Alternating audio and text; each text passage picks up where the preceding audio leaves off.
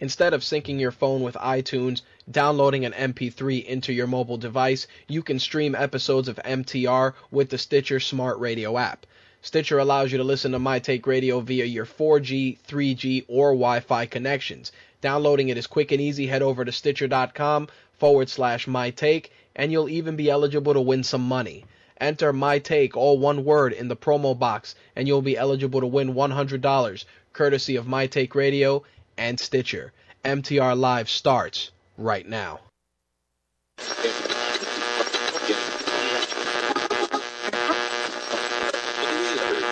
This coverage is live and uncensored, so if you have any small children present, you may want to have them leave the room.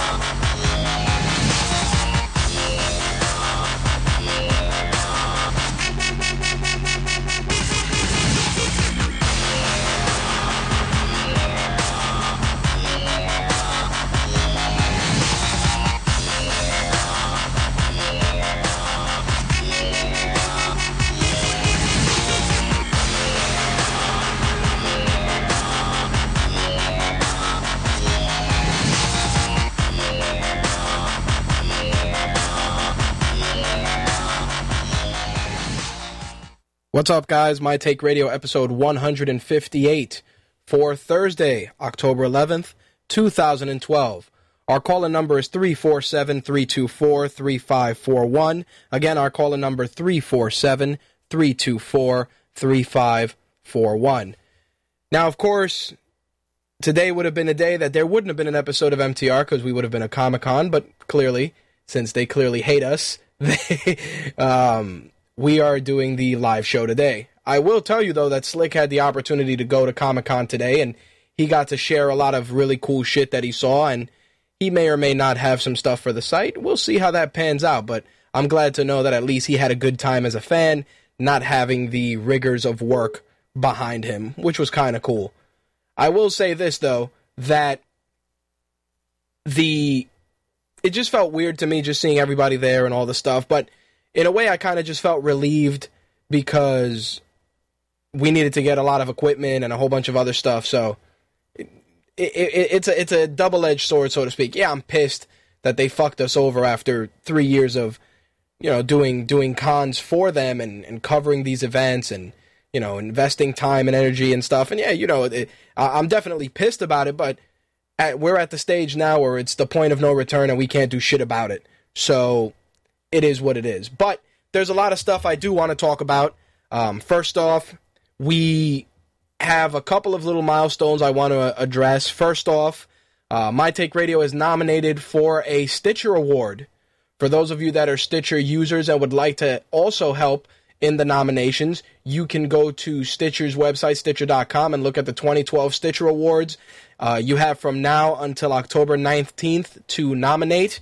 And one thing I do got to tell you guys is that they do the verifications using Facebook, so you're going to have to connect Facebook to participate. There's 19 categories for which they are nominating shows. For us, it would be under gaming, sports, and entertainment. I think somebody nominated us under entertainment or gaming, one of the two, because I got the confirmation that they did. But again, if you want to help us out, nominate us for a Stitcher Award, go to Stitcher.com. Like I said, you unfortunately have to link your Facebook to it, but we'd appreciate the votes nonetheless. Voting is open. Well, nominations, I should say, are open from now until October 19th, after which the voting will begin on October 22nd. So all the nominations lead to all the voting. So for those of you that have nominated us already, thank you. For those of you that have not or are interested in doing so, like I said, go to Stitcher.com for all the information. We'll be putting up a post this weekend walking everybody through it. That way it'll be a little easier.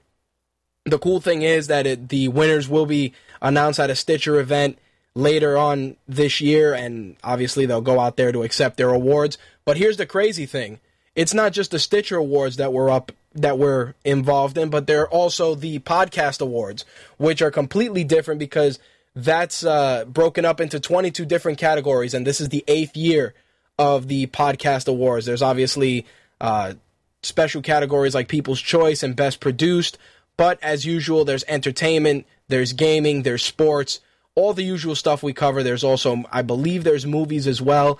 The only thing is that you can nominate in one of the two. You can't nominate multiple categories. You got to choose one category for the Podcast Awards. I'll be putting up that information as well, so if you guys want to nominate us, again, we'd really appreciate it. I'd also want to take the opportunity to acknowledge all our new fans on the fan page. A lot of you guys are very active with your likes and your comments, and we really appreciate it. The numbers continue to grow, which is always cool. Like always, if there's something that you feel is lacking on the fan page, we invite you guys to share your thoughts either by emailing me, mtrhost@mytakeradio.com, or using the message button on our fan page. We enabled that for a reason, so if there's certain things you want to reach out to us for that you don't want to publish directly on the fan page, there is a message option for that. Also, and this is crazy, I'm not a guy to talk about numbers often, but this particular number jumped out at me, and it was brought to my attention earlier today.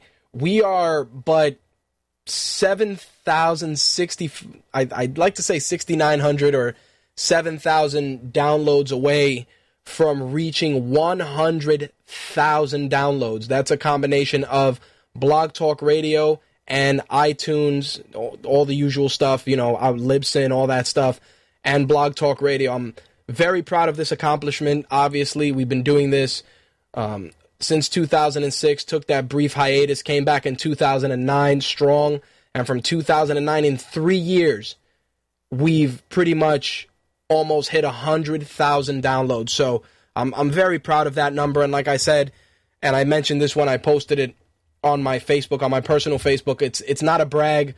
I'm very proud that I can give you guys some entertainment that has made you guys stick with us for 100,000 downloads, whether it's a person downloading the show once or a person downloading the show every week. I appreciate every one of you that do that. So, again, that's really big, and I'm proud to share that with you guys. Now, last but not least, if you've been by MTR.com, obviously, well, I wish it was MTR.com. Some asshole in Sri Lanka doesn't want to get off that URL, but that's another story. Anyway, if you've been by the site, you notice that we are pink for Breast Cancer Awareness Month, and we published a post for our second annual Brawling for Boobies community gaming event. That's going to be starting next week, probably that Tuesday, the 16th, and a couple of days all the way through the end of the month. I did want to start the event earlier in the month, but we decided to do something different by having our very own customized breast cancer awareness ribbon done, fully endorsed by Komen for the Cure. And the reason we did that was for a couple of reasons. Obviously, doing this event annually, it needed to start becoming an identity in itself instead of it just being something with a pink ribbon and our logo splattered all over it. I just felt that if we were going to continue doing this every year, it was just going to look kind of tacky doing that shit. I mean, I seen people do it, and whatever, more power to them, but I just came to that realization that if we're going to keep doing this, we're going to do it right. So we decided to have a custom ribbon done, which many of you have seen throughout the branding on our Facebook fan page, on Twitter, my personal Facebook, Andrea's, Slick's. A lot of people have been changing it for using the ribbon for their avatars, and again, I appreciate the show of support with that.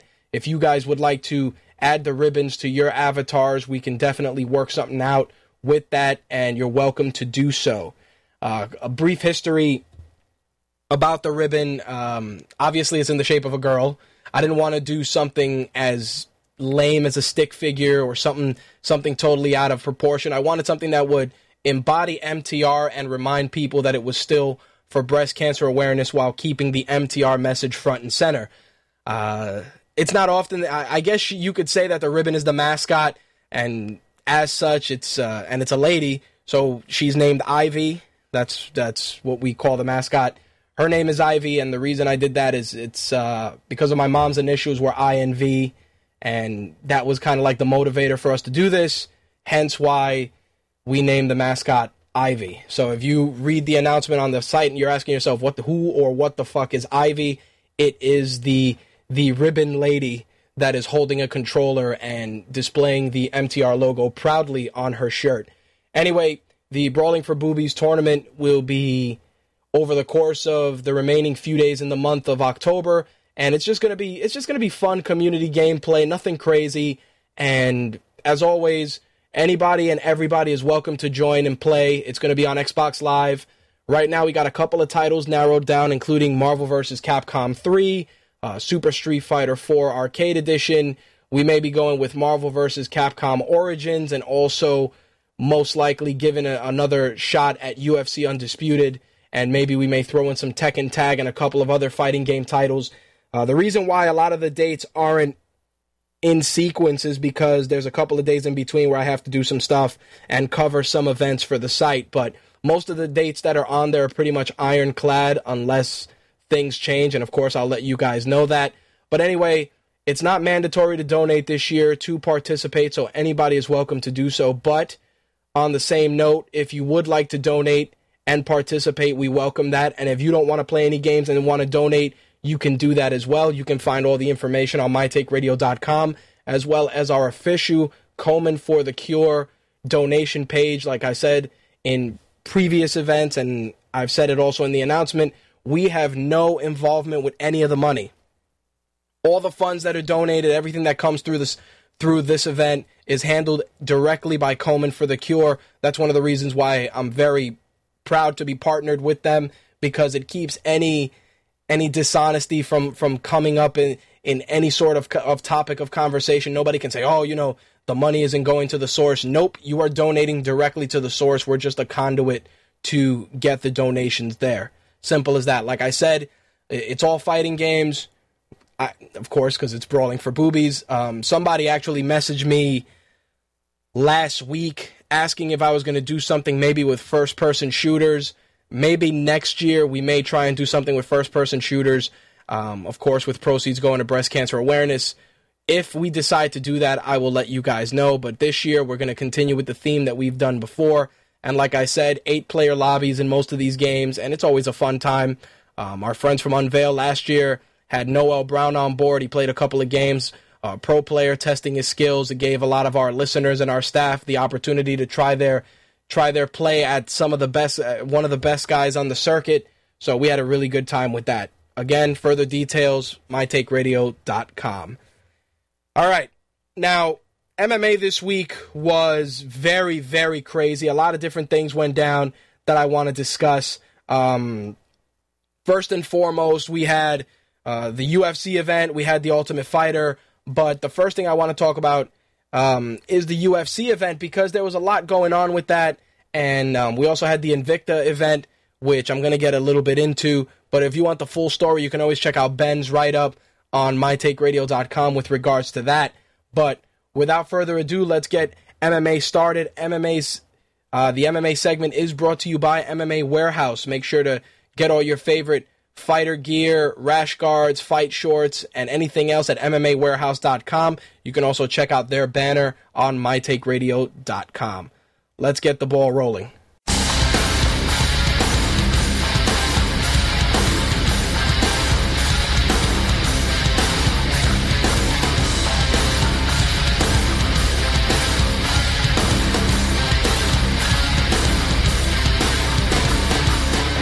All right. Now, here's the thing with MMA this week. We had the UFC on FX5 event, which had a lot going on. We had the Jeremy Stephens situation with Eve Edwards, and that was just insane because Jeremy Stephens got incarcerated shortly before the event, and that just threw things for a tailspin. But I do want to talk about a couple of really great fights that were on that card. One of the things that a lot of people complain about with free TV cards is that they always throw the quote-unquote garbage fights in there, which is not necessarily the case. A lot of times it's really solid fights that end up just going under the radar. And we had some good fights on that card, which really, really delivered. Mike Pierce and Aaron Simpson was a fantastic fight, ending with a vicious KO from Mike Pierce, especially because Aaron Simpson was very dominant in the first round. It was a really solid fight. Also, I was shocked with the Danny Castillo-Michael Johnson fight.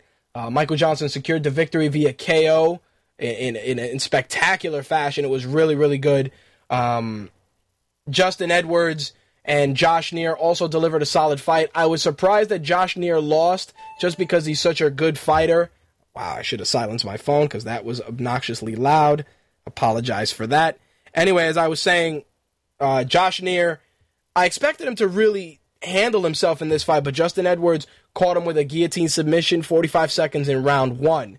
John Dodson also had a coming out party in this card.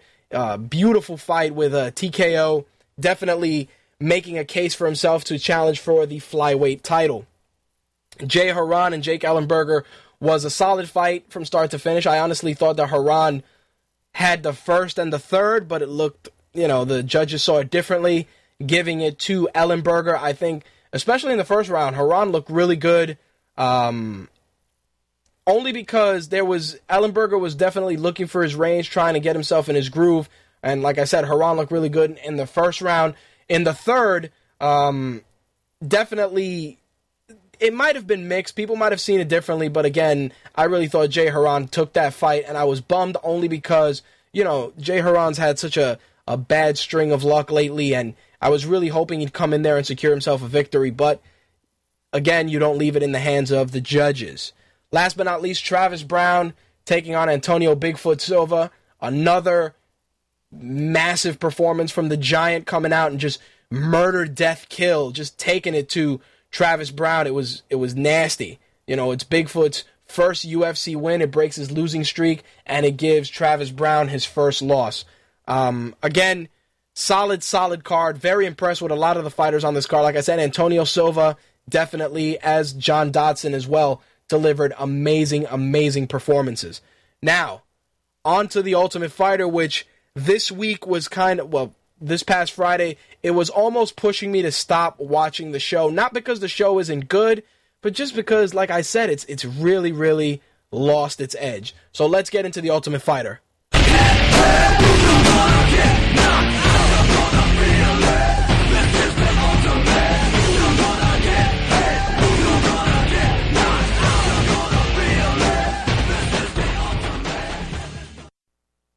So this past Friday's fight saw Bristol Marunde from Team Carwin taking on Julian Lane from Team Nelson.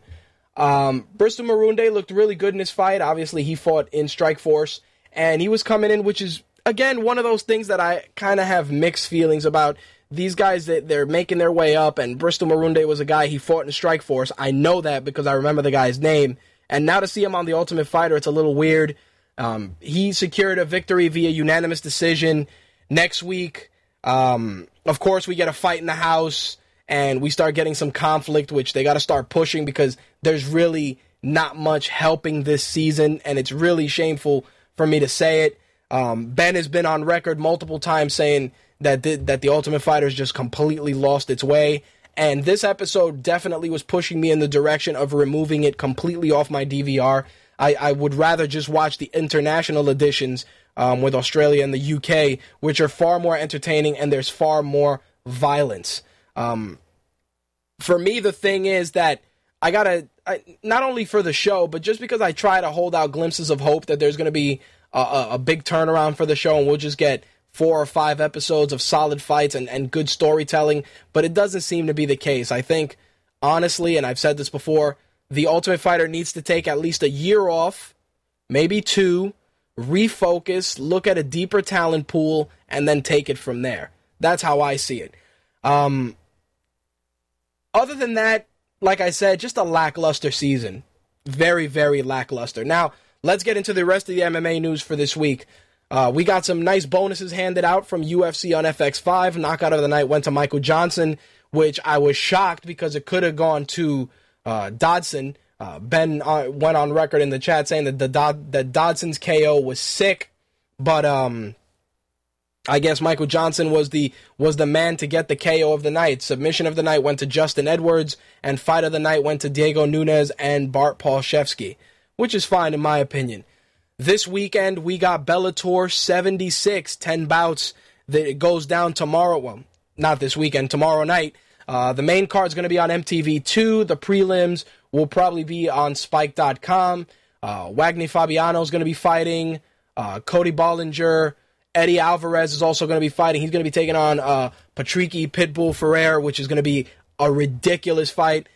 Eddie, I'm a big Eddie Alvarez fan. He's always an exciting fighter to watch. So if you got MTV2, you want to give Bellator a shot. Next year, Bellator is moving to Spike TV. So if you want to get yourself acquainted, MTV2 tomorrow night at 8 p.m. Eastern. Now, a lot of things happened with UFC on FX.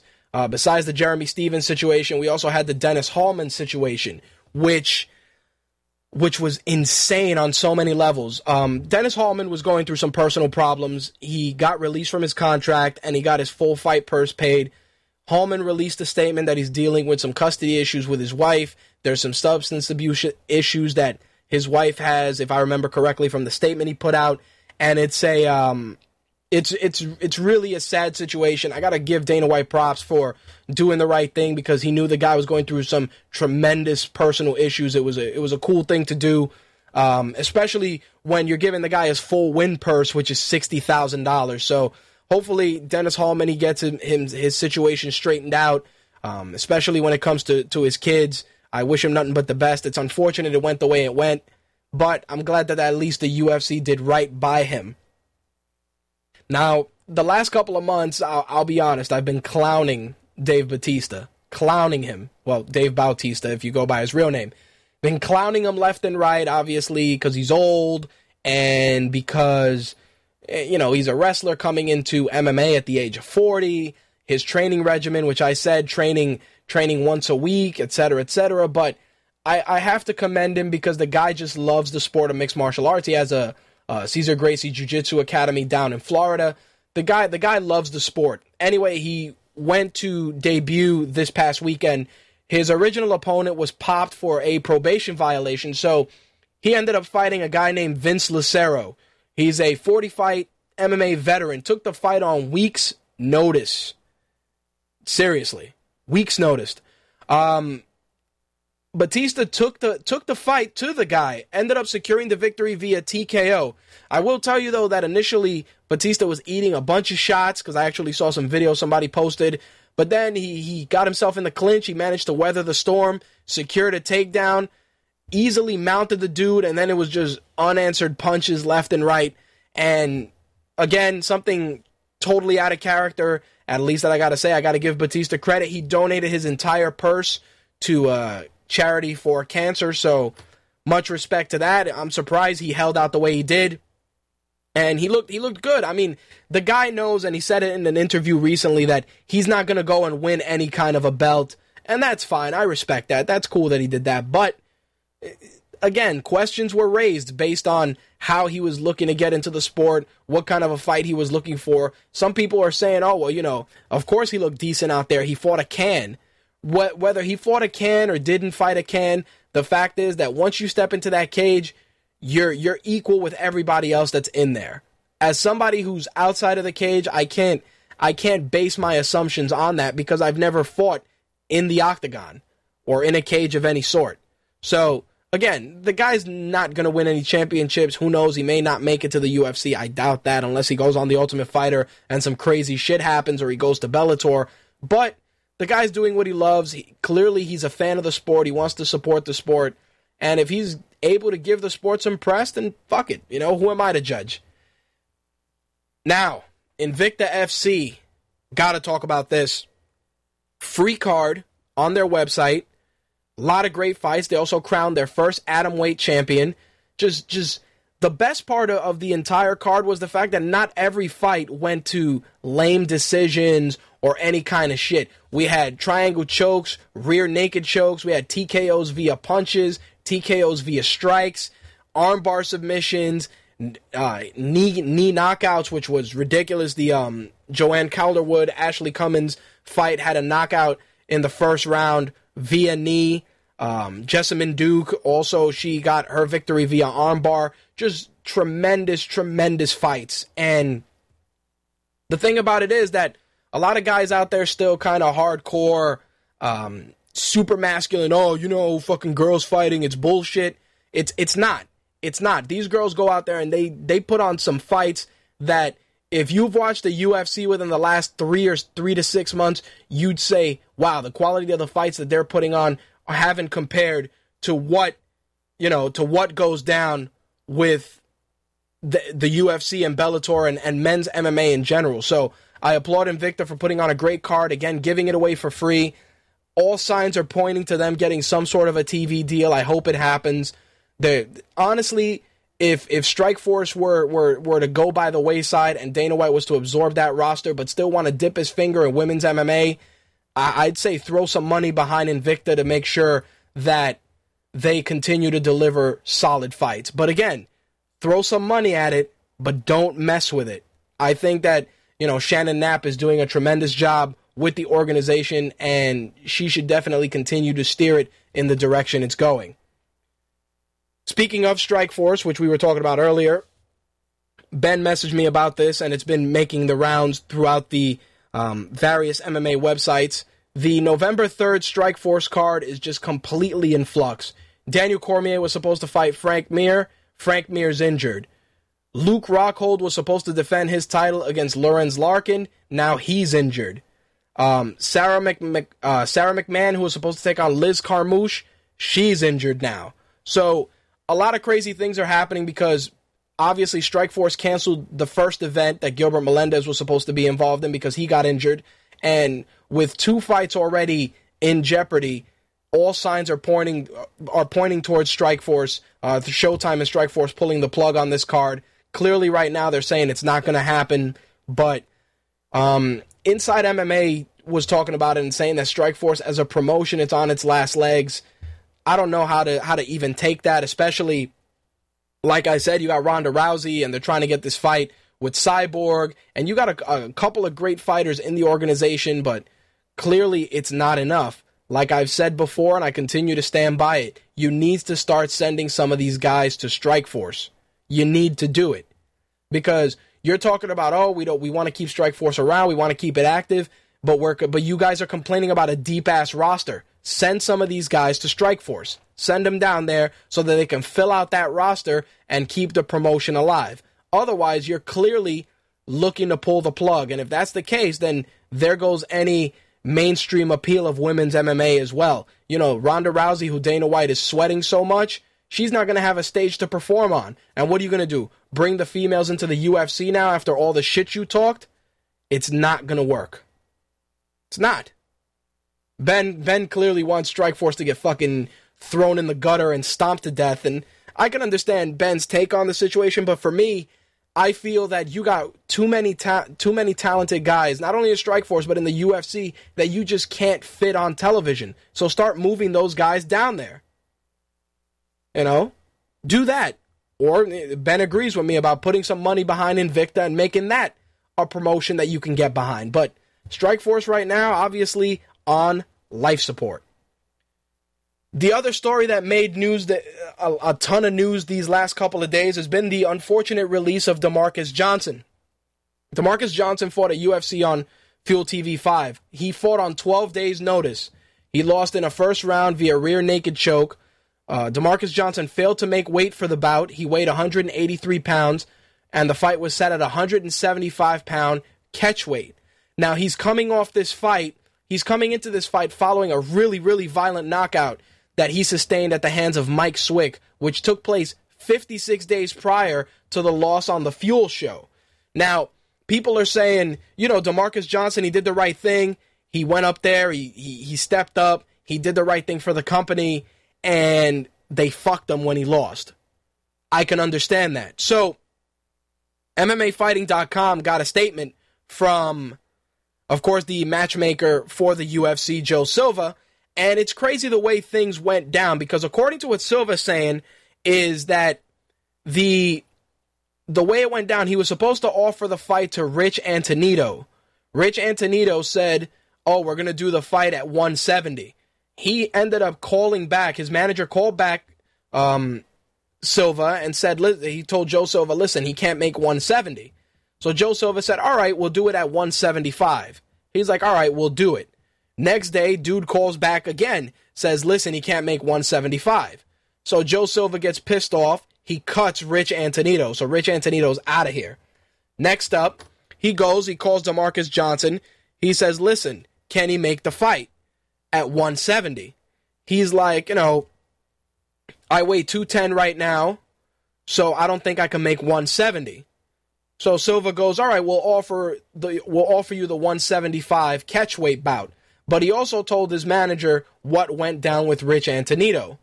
Clearly, DeMarcus came in weighing at 183. He missed weight by 8 pounds for a catchweight fight. Because he missed weight, he had to give up 20% of his money, which he gave up to Nelson in the fight. Right after that went down, he got cut.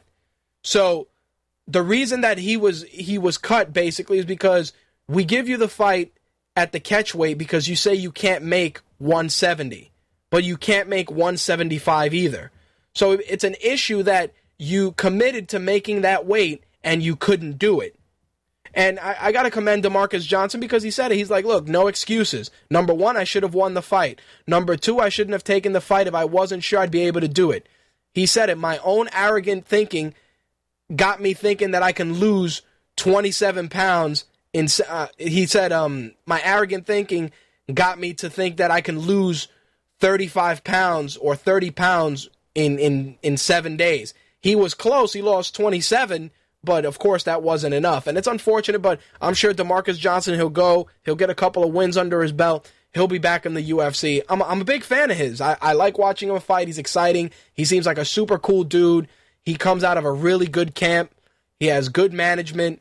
And it's unfortunate that things went the way they went. But when you're put in this situation where they're offering you the fight, not even at your own weight, but at catch weight, and you still come over, it's a fucking problem. It is a problem. Now, before I wrap up MMA for this week, I did want to talk about an incident involving Pat Barry, who actually admonished a fan at an event because they were booing the fighters. And since he admonished that fan and it made its way around the internet, it's been a pretty mixed reaction. Some people are saying Barry did the right thing, supporting his fellow brothers in fighting, and that's fine. Others are saying, Pat Barry's a fucking bitch, and he shouldn't have done that. Either way, the way I see it is that he put himself in a situation where he's a representative of the sport. He was doing his best to kind of educate the fan in a way that it's like, look, man, we go out there, we bust our asses for you guys, and you're booing us for nothing. Like, there's more to the story, but in essence, the way I see it is if you buy a ticket, you're entitled to cheer, you're entitled to boo. What I don't like is when the fights are actually good and you just boo for the sake of booing for no fucking reason. If you don't like one of the guys, yeah, you're entitled to boo. But just to boo the fight for the sake of doing so is just, it's kind of bullshit. It just detracts from the presentation of the event. These fucking guys are going in there to bleed for you. They're putting their lives on the line. They're going in there for you, for us, the fans. And sometimes it's a fine line. It really is. Me personally, I'm of the camp that if the fight is no good, it's no good. And if I gotta boo, I'll boo. But I'm not gonna be obnoxious with this shit because it just doesn't work. But in any event, Pat Barry's been all over the place this week, and he's been on a couple of shows. He's been stating his case. He's done a couple of video blogs about it. I like Pat Barry, so I'm not gonna shit on the dude. I really like him, but I can understand where he's coming from. I actually want to get Pat on the show because he's a big Street Fighter fan and he's a gamer, and I'm sure and also not only that, he loves Kung Fu flicks. So I know that if he comes on, we're going to be talking about the most insane shit for an hour or so. So if we finalize that, of course, I will let you guys know. All right, that's going to wrap up this week's MMA segment. Let's talk wrestling because there is a lot of shit to talk about, especially regarding Raw. Feed me more. Feed me more. Feed me more.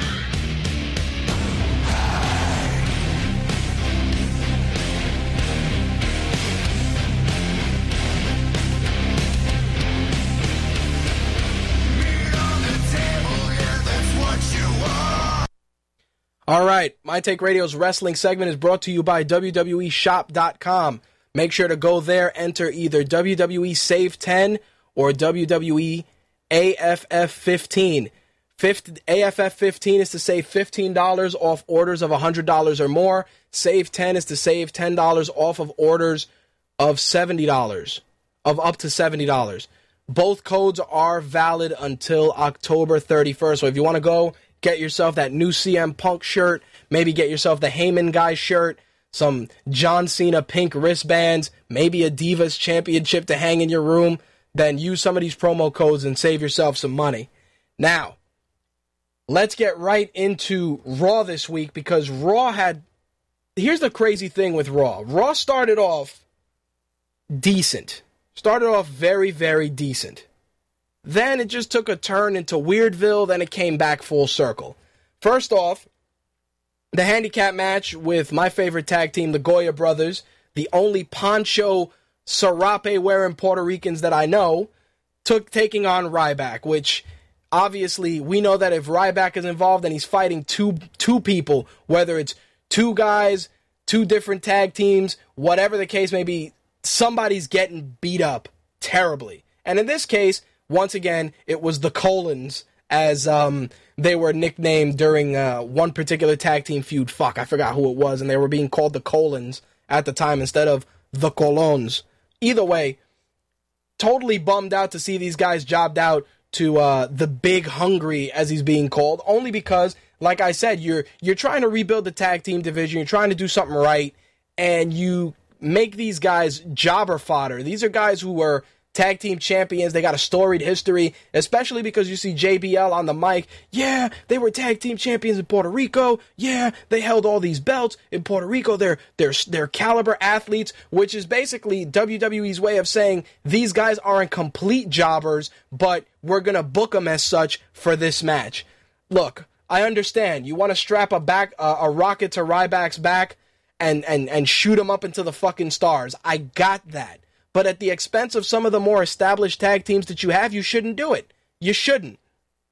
Job out some of these other guys. You want to do that, just job out Tensai every week. Nobody gives a shit about that guy, but seriously, there's no necessity for you to take your tag teams and run them through the ringer. The tag team tournament was it was hit and miss. Obviously, the primetime players, Rey Mysterio and Sin Cara, were...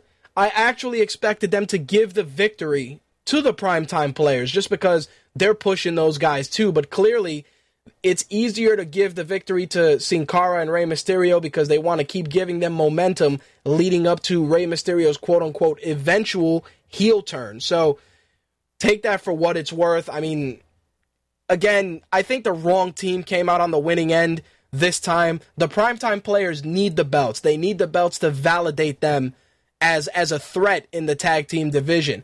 There's certain people, and I've talked about this before, that they need the belt. They thrive on the belt because it's going to be what makes them just a household name. Like a guy like, let's look at it like this. John Cena doesn't have the belt.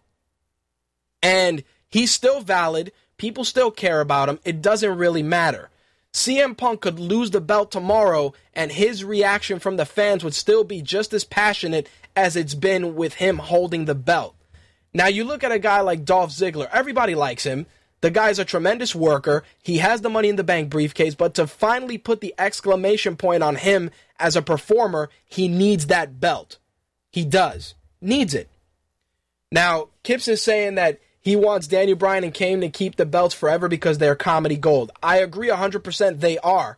But you know what the funny thing is? Even with those guys not having the belts, you can still do a lot with them. Because making the faces chase for the titles is just as fun as making them champions. A lot of guys, they get the belt and they just become fucking boring. Example of that, Sheamus.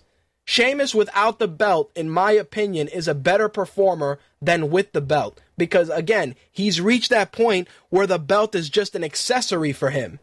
He's no longer at the stage where he needs the belt to validate himself as a main event player. Now, he's just boring as shit. But they're starting to really tease some really great programs with Sheamus.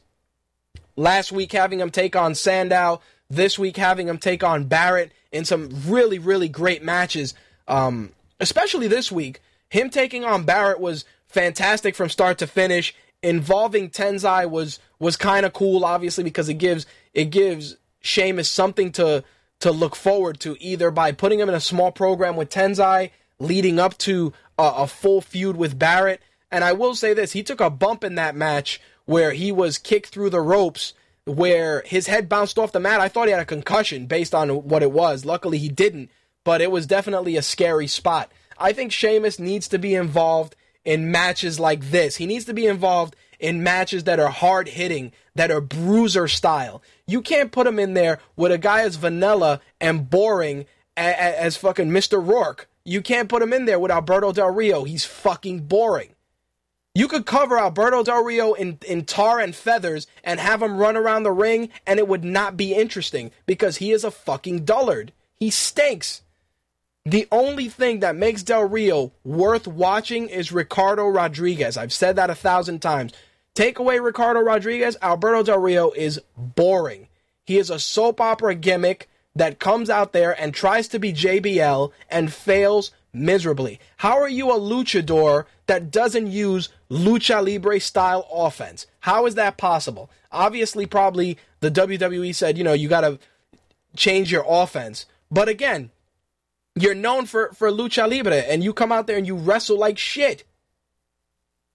It's disgusting to me. It's disgusting that you squander a guy like Rodriguez, who's wrestling under a mask. He did that, I believe, during the Saturday morning show on the CW. He's gifted on the mic. He can do really great stuff. Hell, he was on color commentary, and he sounded like a natural. He sounded like a complete natural behind the microphone. And you just squander him playing tattoo to Mr. Rourke with Alberto Del Rio. It's disgusting to me. And Del Rio's just boring. He is a boring, boring dude. I understand that you're doing Mil Mascaras a solid by keeping him around, but he stinks. He needs to be repackaged and put in a better gimmick. Having him run around as a fake JBL is ridiculous. And it's funny because on commentary, they actually tried to clown JBL. He's like, hey, Del Rio comes out in his fancy cars, blah, blah, blah. JBL, why didn't you do that? And JBL delivered a perfect comeback. He said Del Rio can come out in all these expensive cars showing he has money, but guess what? I had somebody drive me. I didn't need to drive my own car. Somebody drove me out. And that was, as subtle as it was definitely a knock against Del Rio's gimmick. JBL was like, look, man, I don't need to drive out there to show you I got money. I get driven out. That's the kind of dude I am. And like I said, it was so perfect in execution that I was speechless. I was like, holy shit, he has a point. Del Rio's rich man gimmick can't even be done correctly. He comes out there like it's a car show and then wrestles one of the most boring matches of the night. It's bullshit. It really is complete bullshit. Speaking of which, Antonio Cesaro, you put him in these matches every week. This week he took on Tyson Kidd. Putting anybody in a match with Tyson Kidd, who every time the poor guy comes out, they say, Tyson Kidd is super talented. Tyson Kidd is a graduate of the Hard Dungeon. Tyson Kidd this. Tyson Kidd that. What are you doing with him? Absolutely nothing. You job him out to Cesaro, who had a really good match with all people, Brodus Clay, and you put him in this match. It's a mismatch on so many levels. Cesaro's a bigger guy. He's the champion. And it's going to look like a glorified squash. There's no way for you to make it look anywhere near competitive because you're putting him in there with a guy who looks like a kid next to him. I mean, it's no joke. And again, Kip's in the chat on fire. Tyson Kidd would have a bright future if he didn't get shit on every night. He is 100% right. The kid, you book him, hey, he's a graduate of the Hart Dungeon. Just on that premise alone, you know that the guy is a tremendous worker. If you feel that he lacks in mic skills, give him a mouthpiece. Give him somebody who can speak for him. You wanted to put him in a tag team with Justin Gabriel. 1 week they're a tag team, 1 week they're not. Figure that shit out. Because Justin Gabriel's another guy. Totally underutilized. His mic work, not that good. But you know what? The fans like him. He's a likable guy. That's how it is. And Kipps, again, beats Tensai, then job out in a tag team match one night, then a singles match the next week after beating Tensai. All that shit to build him up beating Tensai, and then he gets shit on the next week. And again, Cesaro doesn't need these wins. He doesn't need squashes. The guy has the belt. He is validated for the time being. Put the guy in a solid program. That's what you need to do. The tag team title match with Del Rio and Ziggler against Hell No was good just because it was Hell No doing crazy shit, which is good. Just them yelling at each other that they're the tag team champions is what you got to look at. That's the high point. That and the crazy angles that they do. They need to bring back the Doctor to kind of help them cope with some of the issues that they've been dealing with. You can have a lot more fun with those backstage segments than just throwing them in there with matches with guys that they have no business wrestling against. Del Rio has no necessity to be in a tag match with no titles on the line, especially if you're not doing anything with him. If you wanted to try and do some tag team wrestling, clearly you got to put Del Rio together with Rodriguez. These losses hurt Ziggler every time. Until he gets the belt, the losses actually hinder his ascension to the upper mid-card and then further into the main event. Stop jobbing out Ziggler every week. And if you're going to job out Del Rio, at least put him with Rodriguez and let Rodriguez wrestle. It's not that fucking difficult. Then we got Santino and Zack Ryder taking on the Rhodes Scholars. Let's not kid ourselves at the outcome of this match. Clearly the Rhodes Scholars is the way to go, and that's exactly the way it went, with the Rhodes Scholars securing the victory. One thing I do got to say, that when Cody Rhodes cuts a promo with Damian Sandow is just fluid. He's perfect on the mic, and Cody Rhodes just seems a little confused. When they were showing the little video package with them cutting their promos, it just felt like Cody Rhodes was reading off a teleprompter. He just didn't have that.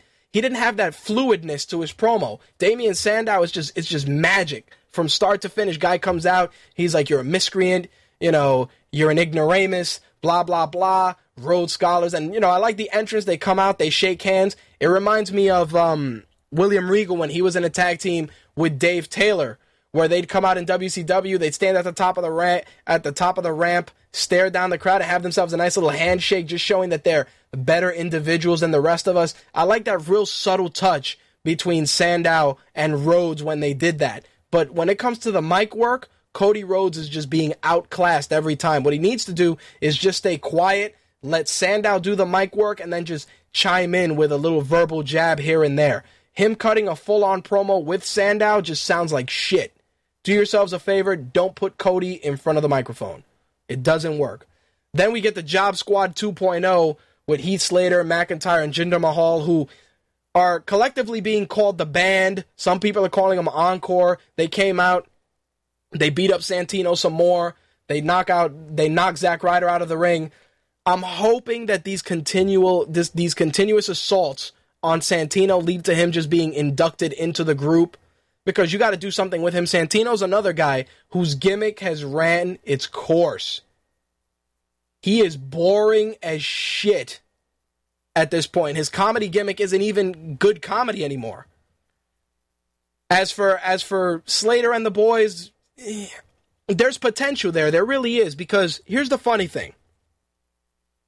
They're saying that management likes Slater because he's a team player, he's a company guy, and he's pretty decent on the mic, and he has good wrestling ability. Obviously, we know that McIntyre, if Vince McMahon could wipe Drew McIntyre's ass for him with his tongue, he would, because he was on his nuts completely. Heath Slater, I understand his push. Jinder Mahal is a funny story, because in Jinder Mahal's case, and I've said this before, you want to build him as a good heel. You have to stop relying on these foreign gimmicks. Like I've said, the racial overcoats. Oh, look, you want to boo him automatically? Have him speak in Hindi, throw a turban on him, and a really shiny rhinestone jacket. You know how he'll get booed? Let's dress him up as Haji and send him out there, because that's what they do. That is what they do. Why don't they just have him and some blonde-haired guy and just have it Johnny Quest and Haji at this point, because that's how bad this gimmick is. It is so shitty and so stereotypical that it just waters down any potential for him as an athlete. And that's the issue. Everybody's like, oh, Jinder Mahal, he's really good. All the work he does in FCW, all the work he does in NXT, he's good. He's solid. He does good ring work. And then that's great, but we don't see that. You know what we see? We see a fucking guy that looks more at home in a 7-Eleven than he does in the fucking ring. That's what it is. That's exactly what it is. It's embarrassing. You see all these guys, and you see a lot of these guys in the internet wrestling community, they're like, yeah, Mahali's really good. I saw NXT, or I was at NXT. I don't understand why they're not doing anything with him. Because it's a lot easier to make him look like a complete piece of shit on national television than invest energy into making him look like a solid performer. Maybe putting these three fuckers in this group is what they need. Because Drew McIntyre, nobody's doing nothing with the fucking long-haired Ken doll. Nobody's doing anything with him. So you might as well give him the TV time. But again, if you're going to do these factions and you're going to do these groups, it's got to be a slow burn. Clearly, they have a beef with Santino. What's the beef? They're going to beat up Santino every week. Why don't they elaborate as to why they do it? That's a huge plot hole. Oh, we're just going to beat up Santino every week because he has a shitty haircut and a shitty Italian accent. And we're just going to beat him up every week. That's why. It doesn't help. It doesn't help elaborate on the storytelling when they just beat him up every week for no reason. It's stupid. And it's a gaping plot hole. It is a Pink Sock style plot hole in continuity. It is. No continuity whatsoever. We're just going to beat him up because we can. It's stupid. That only worked with the NWO because they hated everybody. But these guys, they just seem to only hate Santino. Anyway, we could talk about the Divas Championship match, but we're not. Because Kaitlyn, obviously they've been telling Kaitlyn, hey, don't lift weights anymore. We want you to look more model and less fitness. Doesn't matter. Clearly, very hot looking. Everybody stops. I remember when we were doing the Facebook commentary, I look at my timeline, I see at least 10 different people like, holy shit, Kaitlyn is a bad chick. We get it. But guess what? We'll never know how good her wrestling is when she gets jobbed out to Eve Torres every week. It's ridiculous. Eve Torres is a Hispanic Navi. I don't understand what the allure is with her. Yeah, she sticks with the company and blah, blah, blah. But seriously, her wrestling is shit. You train with the Gracies, and you should be fluid with your submissions. You should look good in there. That submission you did on Kaitlyn looked awkward as shit. The fuck was that? But again, the wrong people are getting the push. Now, CM Punk and Vince McMahon, obviously the slow burn throughout the night, the promo in the beginning.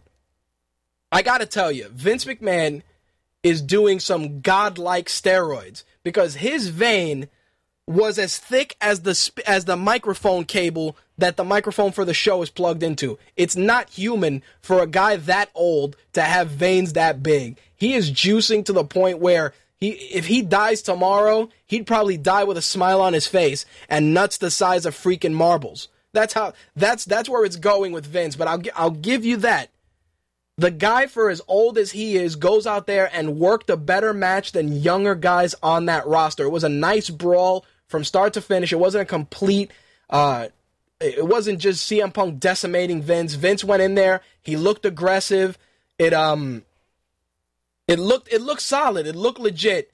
The thing that killed me was the fact that in Vince's case, you know, he struck Paul Heyman, which obviously is going to be interesting given that Heyman complains to the board of directors practically every week, which may lead to Paul Heyman threatening the company. Maybe Paul Heyman might get made GM. We can only pray that that's the case.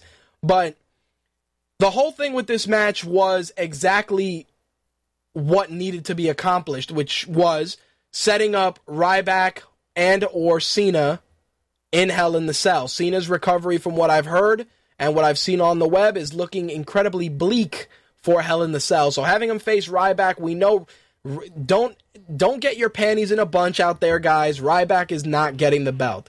Unless Vince McMahon just pulls one out of his ass and says, put the belt on him.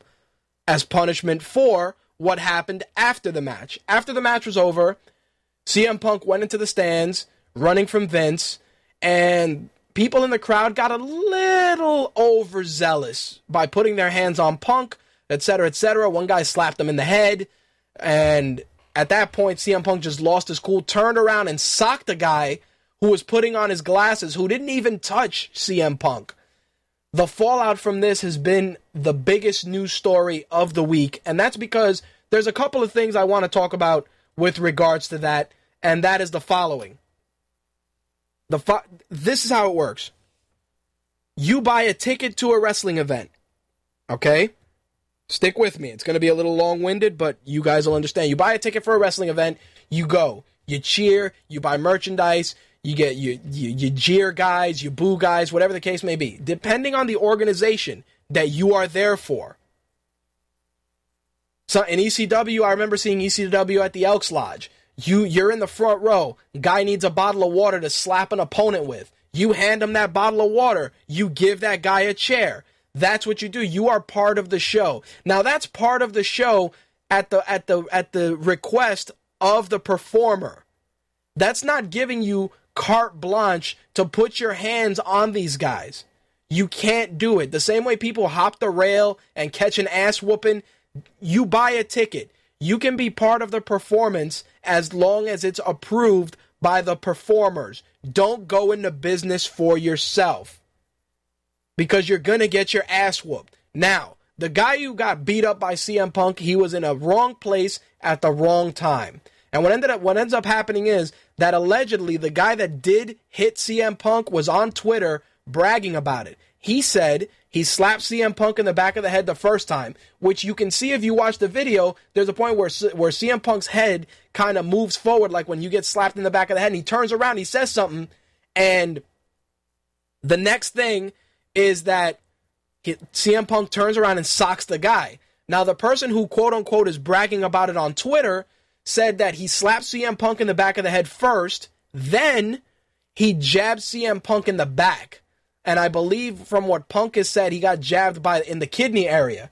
Now, if anybody's fought competitively or they play fight or whatever and you've gotten hit in the kidney, that shit fucking hurts. You get hit in the kidney area, depending on how much pressure's involved, you could pee blood for a week. You can bruise your kidney, whatever the case is. So whether that's true or not true, that's pretty much what CM Punk said happened.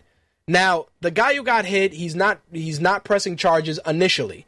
Now they're saying that he's contemplating suing the company, which I'm sure if WWE didn't do the right thing, a couple of ambulance chasers, maybe David Otunga himself, called the guy and said, listen, what's lifetime tickets going to get you when you were embarrassed on national television? And it's true, maybe they'll give him lifetime tickets, but how many times are they going to go to Sacramento in a year where the guy's going to be able to benefit from those tickets?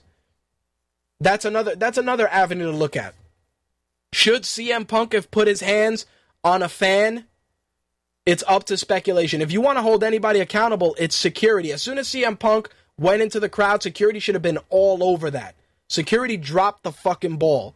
When Atlas Security did security for ECW and the fight spilled into the stands, those guys were on you immediately. And it wasn't some small Abercrombie and Fitch looking pussy that was doing security. It was a giant, meat-fisted, bearded guy that would probably smack the shit out of you if you even breathed in his direction. That's how it worked. That's how shit went down in the old days. Now it's like, depending on the venue, security is a little lax. And in this case, security dropped the ball huge in this situation. Now, the one thing that bugs me is the fact that people took these liberties. CM Punk said in a statement that he overheard somebody say, push him down the steps. As a fan, I understand that many of us are spoiled. We are spoiled, and I'll tell you why. We've become infinitely more knowledgeable now than 10 years ago. We know what mark means, we know what kayfabe means, we know what heat means, we know all the inside terms, we know all the news before they happen, we know all about the signings, personal lives, the works. We have access to these performers now on a level that you would not expect. And a lot of guys, they take this as an opportunity to go into business for themselves.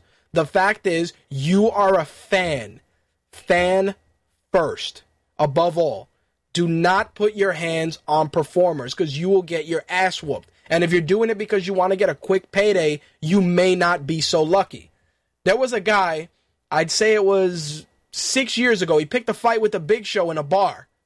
Picked a fight with the Big Show. Big Show's like, look, dude, I'm going to fuck you up. Guy's like, whatever, man, fuck you, blah, blah, blah, you're a piece of shit. Big Show's like, listen, I'm going to hurt you. Leave me alone. I don't know what the guy did. Either he spilled a drink on the Big Show or something. The Big Show mushed him. He didn't even hit him. He mushed him. And just from mushing him, he broke the guy's jaw. Guy goes to the judge, trying to get money, trying to sue. Judge looks at him and goes, you really picked a fight with this guy? You have to be an idiot. The judge did not honor that in the least, because that's what happens. You go out there, you take these liberties with these guys, and like anybody else, they will react. CM Punk, to a degree, it's like, look, if somebody put their hands on you, you're going to retaliate back. Now, here's the crazy thing. He hits the guy with the glasses, and then turns his back to the guy and leaves it be. Now, if this guy would have been a different kind of individual, he could have kicked CM Punk down them stairs, or he could have just lunged at CM Punk and whooped his ass. It was a completely out of control situation that could have been avoided had security done their job. Now, CM Punk is on the hot seat, which we'll see what his punishment is, which could lead to him losing the belt. And the other thing is, WWE is going to be out some money. Either because they're going to settle with the guy, or they're going to have to give the guy lifetime passes, whatever the case may be. If they're smart, Vince McMahon flies the guy to Stamford, meets with the guy face to face, has CM Punk meet with him, apologize to him face to face, and then give him a check for $5,000 or $10,000, and leave it at that, and give him a year's worth of merchandise. Something quiet, something not too out of the ordinary, but just enough that the guy will be like, wow, they really took care of me. That way, you don't got to deal with lawyers, you don't got to deal with negative press, and it doesn't put a black eye on your live event situation. That's how I see it. How it's going to pan out remains to be seen, but there's definitely a cloud over the WWE at the moment. Simple as that. Now, let's get into some other wrestling news, because there's a lot of crazy shit going on. I saw in the chat that they were mentioning Curt Hawkins. Curt Hawkins is actually injured. Unfortunately, he tore his PCL and his meniscus, so he's going to be on the shelf for quite some time. Meniscus tears, especially once they get repaired, it takes a long time to recover. So you will not be seeing Curt Hawkins for the near future. Now, let's talk about the Hogans. The Hogans are all over wrestling news this week. Obviously, the Hogan sex tape, which we're going to have a couple of laughs with. But Hogan's wife was in the news because she got popped for a DUI. She was arrested at 1:30 in the morning last week. She's 53 years old. She was caught driving under the influence. She was released on $5,000 bail. She was also booked on driving with a suspended license. Her representative said that she drank a glass of champagne on an empty stomach, and that it had a bad reaction with antibiotics that she was taking. So that seems to be what the story is. Just not a good week for the Hogans, with her getting popped for the DUI and the Hulk Hogan sex tape. Which here's the funny thing with the Hogan sex tape. Obviously, if you haven't seen it, you're probably just going to be horrified. Gawker put up an edited version, and then of course through the magic of the internet, you can probably find one where you know what, dude, I'm gonna drop my trousers, dude, and I'm gonna stick it in you, dude. You get me, dude, brother. I could have fun with this for 25 minutes. Anyway, the fact is, here's the thing. The guy, the Bubba the Love Sponge, who we all know and love on the show, and his wife Heather Clem. Obviously friends with Hulk Hogan. Hulk Hogan was going through a rough patch. Bubba the Love Sponge is like, hey, dude, you're having a rough time. How about you fuck my wife? How about that? That's what friends are for. Why don't you take my wife upstairs and plow her, hit her with the Hogan leg drop? Seriously, that's pretty much obviously the conversation wasn't that humorous, but it's like, yeah, dude, just go upstairs and pound out my wife. That's pretty much what happened. So Hogan goes upstairs, pounds out Bubba the Love Sponge's wife. Somebody's videotaping it. And right after they finish and everything, Bubba the Love Sponge is on camera talking to his wife like, hey, if this ever got out, we'd be set for life. blah, blah, blah. Like, you can already see the fucking guy, the weasel that he is, just talking about the fact that, yo, if this shit gets out, we are paid. It's like, yo, what? And here's the crazy thing. Hogan, he's been doing the whole big media tour for TNA's pay-per-view, and now, of course, he's got to talk about the sex tape, and he talked about it on Howard and a couple of other stations and a couple of other shows, and he called into TMZ Live, and he was like, you know, they actually let him know that, hey, Bubba was on the tape and blah, blah, blah. And he's like, damn, you know, he felt betrayed, et cetera, et cetera. He's looking for legal recourse. But here's the crazy part. When you found out that Bubba the Love Sponge videotaped you, and that's the thing, like Hulk Hogan's like, oh, you know, I'd be really upset if Bubba had something to do with this. Who the fuck else is going to set up a camera for you to fuck his wife? Who? Did Linda Hogan magically teleport into the room and set up a camera? You're a fucking idiot, Hogan, if you think that Bubba the Love Sponge did not have that camera set up deliberately to videotape you. Fucking his wife. Who does that normally? That is the furthest thing from normal. Hey, dude, I know you're having a rough day. Most friends, if you're having a rough time, they'll take you to a titty bar. Maybe they'll buy you a lap dance. Maybe they'll get you drunk.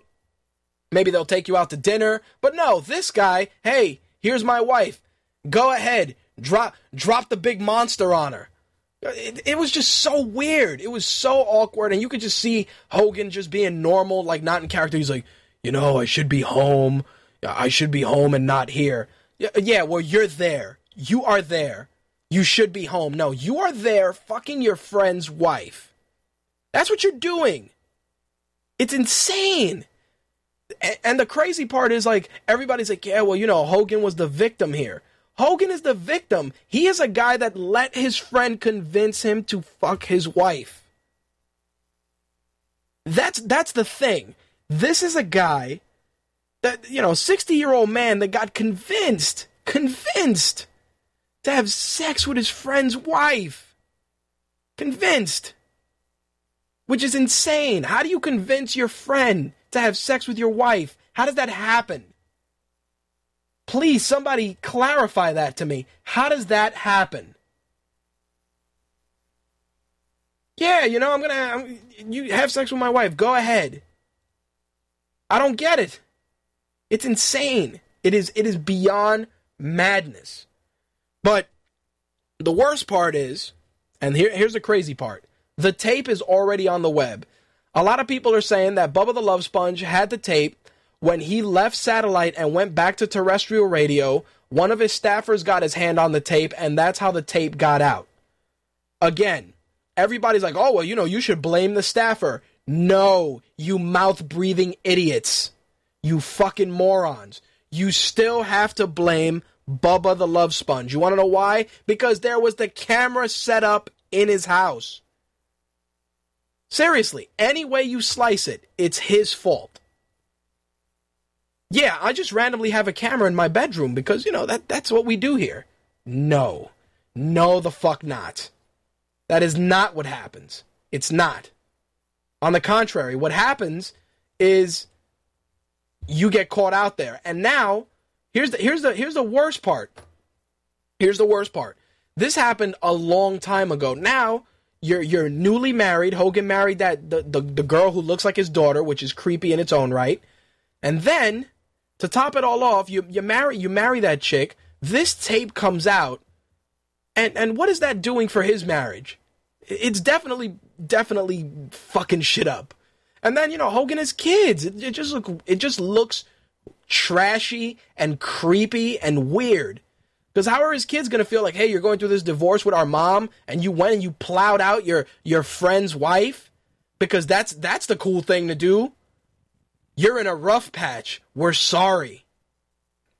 I feel bad and sad at the same time. I feel bad to make fun of the poor bastard because he's having a rough time. And I'm sad to see a guy who I was a fan of growing up, and I just gradually grew to dislike as the years went on, just being made a complete mockery of himself.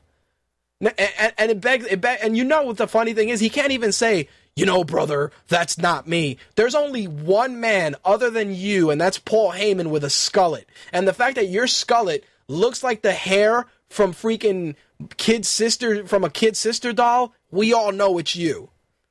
And for those of you that don't get the reference, during the 80s, there was a My Buddy and a kid sister doll. The kid sister doll, especially the ones that were made blonde-haired and blue-eyed, have hair just like Hogan does now. It's like straw, and it's really creepy. You can't even deny it's you. It's like that gleam off that dome and that kid sister hairdo and the voice alone. It's like you can't get out of it. You can't even lie and say it's not you. We all know. You know what, brother? I'm going to go upstairs, brother, and I'm going to run wild on your wife, dude. Like, that's how pretty much it went down. Anyway, I just got word that Jay Santee is on the line, which, by the way, we got to congratulate Jay as he joins the MTR family, sharing his independent and mainstream wrestling knowledge with our audience. So be on the lookout for work from Jay in the coming weeks. Let's see what he has to add to the situation.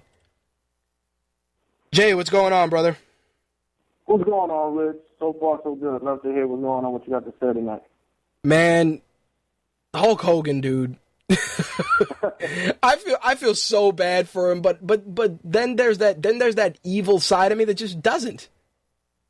Well, just to clarify something that I'm saying, because I'm an avid Howard Stern listener, there pretty much was more to the story that was added on with the whole tape issue. But first of all, for what is being said, Bubba has video cameras all around his house. It's been known within the show that he videotapes everything. So apparently someone was able, and it's possibly looking at that, maybe his ex-wife had her hand in it, that she pretty much was able to get the tape out, and what everybody wanted to know was whether or not Hope was involved, and pretty much we pretty much get the understanding that he was not. This would kill him. This would ruin him. Yep. You would think about it. Hogan, for the years, his whole market has been family friendly, kid friendly, and for him to be part of this would destroy the franchise. He wouldn't be able to do any commercials, no marketing. Nobody would even want to touch him. He'd be toxic. Well, the thing that kills me is, all right, and it's good. I'm glad you got to catch the Stern interview in its entirety, because I've caught glimpse and pieces. The thing that gets me is, okay, Bubba, let's give Bubba the Love Sponge this. You have cameras all over your house and you videotape everything. Great, we got that. But you just gave your boy carte blanche to run pipe on your wife. Why would there be a camera on for that? You get what I'm saying? Like there's no logic. First of all, these two have been, Bubba and his ex-wife have been very open in their relationship for quite some time before, they separated and such. So for me to hear that he had offered, and Bubba even said that there was only two men in the world that he would actually offer his wife to. One would be Howard Stern, and the other would be his best friend, Hulk Hogan. So for that to happen was not very surprising to me. What was more surprising was the fact that there was information that was leaked that in the bedroom there's a device in which they are able to hit the record button, because apparently they have their own little kinky stuff that goes on, and it seems as though that she hit the button on him. She hit the button on Hogan. Right. While this was going on. And that she had been very persistent on having sex with him for some time. Now, Hogan spoke about how he was at his lowest point, he felt as though, he went through, the whole menagerie of just how depressed he was. Fine, we get it. We understand it. But it's still an awkward thing to even sit there and fathom and go, dude, you're having sex with your best friend's wife. It just doesn't seem to connect with anybody. It doesn't connect, and here's the thing that gets me. What kind of a fucking creep says, I'd let my wife get fucked by these two guys? Who does that? Jay, you have a significant other. Do you walk around saying, if I could, I'd let my wife get piped by X? Dude, I have a wife. I don't want... Let me think about this way. There is a financial backfall that could happen beyond this, because she's been eyeing Shawn Michaels for a long time, so they couldn't find out exactly behind that. But no, honestly, no, I would never, please, never. There would never be an That's what I'm saying. Oh, dude, like, I would go up to, like, Shawn Michaels and actually say, dude, would you please bang my wife? It would be, like, the best gift for her. No way. Dude, your pride as a man itself. It's like you know what there's a term for that, and I've joked about this on air. The term is cuckold, and for those of you that don't know about this, and Slick, I know your goddaughter's there. Send her in another room or cover her ears so I can educate the MTR audience about a cuckold. And I thank James Norton, stand-up comedian, for this particular bit of insight. And Jay, you'll get a kick out of this. A cuckold is a guy who hires other guys to pound out his wife. And he sits there and watches it happen. And this is a whole underground subculture of stuff. There's a whole porn genre and shit. So basically, guy goes, hires a guy aptly called the Bull. Again, thank you, Jim Norton. The Bull comes to your house, and the Bull most times is the complete opposite of you. So if you're a little schleppy dude, the dude is going to be, Batista. Batista's going to come to your house and gorilla fuck your wife in front of you. And you're just going to watch, and after it's done, you're going to be like, thanks, dude, and you're going to pay him, and he's going to leave. That's how it goes down. Again. Well, that could be that's the thing I'm thinking about it with how Bubba was probably getting it also because, once again, like, you're looking at where his involvement is. Maybe that's where he also got his jollies. That, remember, Bubba was, like, a huge wrestling fan. So, like, Hulk Hogan was, like, his idol. And for him, it wasn't enough for him to even be best friends. The possibility for him to, take honor and that he had Hulkamania on his wife was probably his greatest achievement for himself. That's what that's what we can look at what the situation could have been. Dude, but it's like, dude, what you gonna do when Hulkamania's load runs wild on you? Come on, seriously? I had myself and a friend of mine even said it. We said if we didn't hear one brother reference out of this whole thing, I was gonna shit my pants. It was gonna be over for me. Dude, I would have been hysterical. What was even better for me was that, and when you hear the snippets of the end of the video, that his daughter's song plays when the phone rings. That was just like, that was hilarity for me. It's just so creepy. And this is just again, it just paints Hogan completely different. Obviously, like you said, it's toxic, but the thing that bugs me out, it's like, at the lowest point of your life, quote unquote, the smartest thing you could have done was fuck your boy's wife. Like, at the lowest point of your life, that's the first thing that you thought would make everything great.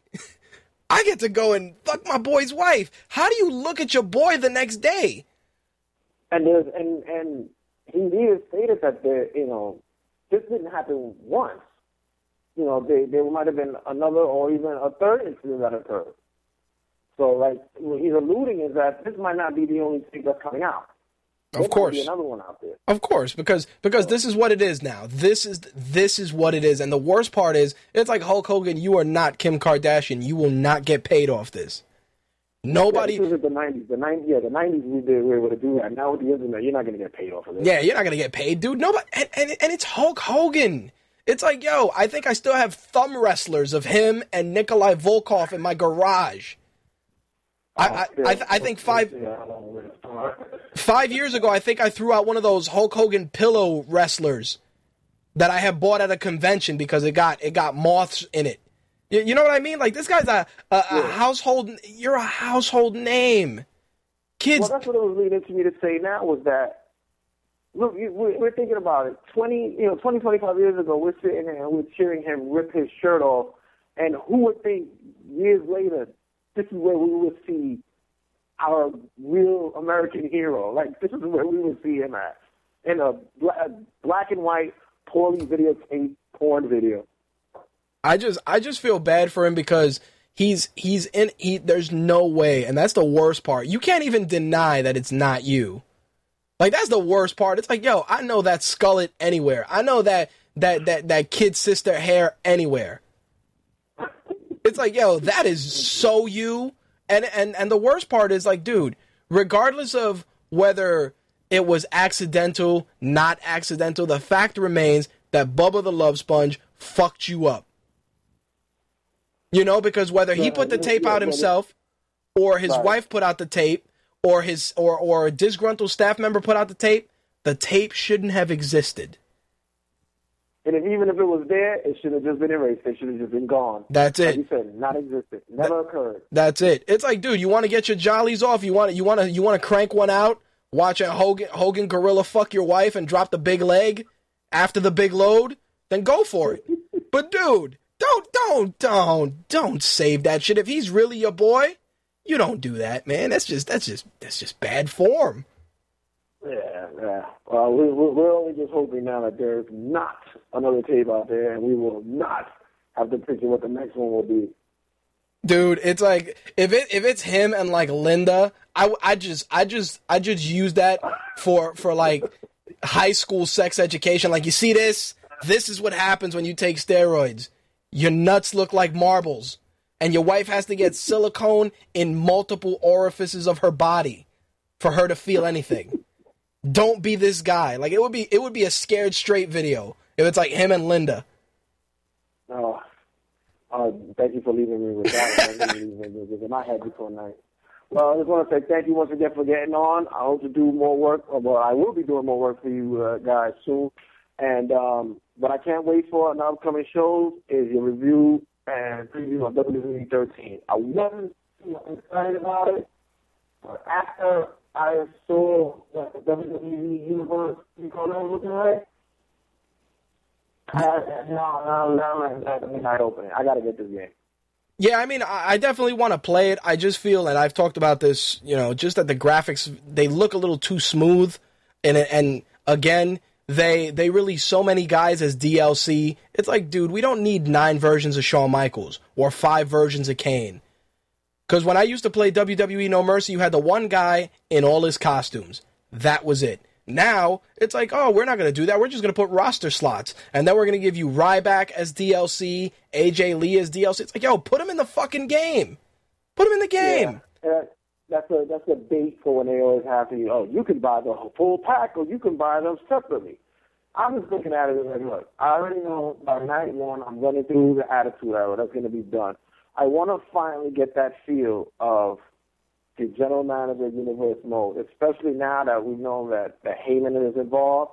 I want to see how it plays out. Last year, it was making its way to be something, but I knew there, it was still there are holes here and there with that plot. I played with, I tuned with, here and there for it. But this year, the way that I saw that it's building up to be, I'm a little bit more intrigued and I'm a little bit more excited to see it come out. I used to, way back when I used to play EWF, and it was a PC game where they'd give you access to WWE, WCW, ECW, and you'd put all the rosters together, and you'd book matches and angles, and it was a great concept, and there was no video or nothing, it was all text-based, and I thought it was a cool concept to see, so to see that now on a console, it's very refreshing. The only thing that bothers me is the continuous nickel and diming of the game. You pay $60 for the game. Oh, but you want all the DLC and it's an extra $15, which we shit on in the game segment at length about that. The other thing that kills me is that we're at a stage where you got to look at WWE like you look at Madden. It's like, you get new superstars on the main roster, you should release a roster update for free. Guy gets new theme music, you should release a music pack every couple of months or so with brand new music. Guy gets new t-shirt, you want him to wear it, release a wardrobe pack. Or at least give the people the option to buy that stuff. And not only that, but if you have these guys delivering their signature catchphrases and stuff and you want that in there, you ought to release voice packs so that these guys, when CM Punk comes out and he looks at the imaginary watch on his wrist, you should hear him saying, "It's clobbering time," you should hear that. Because it's part of his character. Same thing with, if John Cena's like, when he does the move, when he does the "you can't see me," you should hear him say, "You can't see me," when he drops the elbow. That way it makes it feel more authentic. But all that shit they drop the ball on. Yeah. I can see it because, like, you know, the same thing I'm always having my gripe with is in the creator wrestler mode is like, I get it. You want guys to sit there and put the work on it. But it's like, dude, I done made this guy like 5 times in previous games. Like, can I just carry it over? Like, can he just let me copy and paste it and just, like, I don't have to do this again? Especially last year with some issues that we had in the community, in the forum, and you can't even download it. And it was like, I mean, I don't really see it on our and he was actually putting together great pieces of work like anything. You have to put detail, answers to you know, the outfits, and you know how that's far beyond. And these guys are great about it. Then to share it, and I couldn't even download him. It took me like 3 months to get at least one wrestler that I really don't, and I even got tired of it. Yeah, it's crazy. I think that's one of the things that they should enable, where you can do cloud saves and save that stuff into the cloud. That way, when you install the new game or you load the new game into the console, it says, "Oh, an existing save was found on your console. Would you like to import your CAWs or your created titles or your created finishers?" And once that's there, it should allow you to import it. Again, shit that they dropped the ball on. It's like, you want me to pay $60 for a glorified roster update and 17 versions of Mick Foley, but, you know, I gotta pay to play as the guys that are currently on your roster. You get what I'm saying? So are you gonna get it? So you're gonna buy it?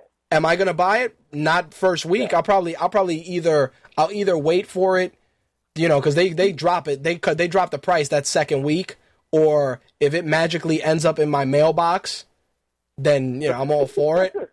But yo, just dropping 60 bones on a wrestling game and then being on the hook for another $15 or $20 in DLC, it's just not the move. Yeah, absolutely. But like I said, once again, thank you for having me on. And we're going to work with you guys soon. And enjoy the rest of your night. All right, man. Thanks, brother. Peace. Thank you. Peace. That was Jay Santee, ladies and gentlemen. To wrap things up in the wrestling segment for this week, Vince McMahon supposedly went on a tirade and demoted Brian Gewirtz, who was the head writer. He is now a consultant. Vince McMahon's been very, very upset about the product as of late. Take that for what it's worth. The product hasn't been good because you got 3 hours, and out of those 3 hours, you might get an hour and a half of wrestling at best, maybe 2. And the rest of it is just bullshit. Let me recap the same 5 things that happened at the top of the hour versus let's do more matches and focus on building more guys. It's frustrating. It is definitely frustrating, to say the least. Well, that's going to wrap up our wrestling segment for this week. We are going to get into some video games because there's quite a bit to talk about. So, let's hop to it.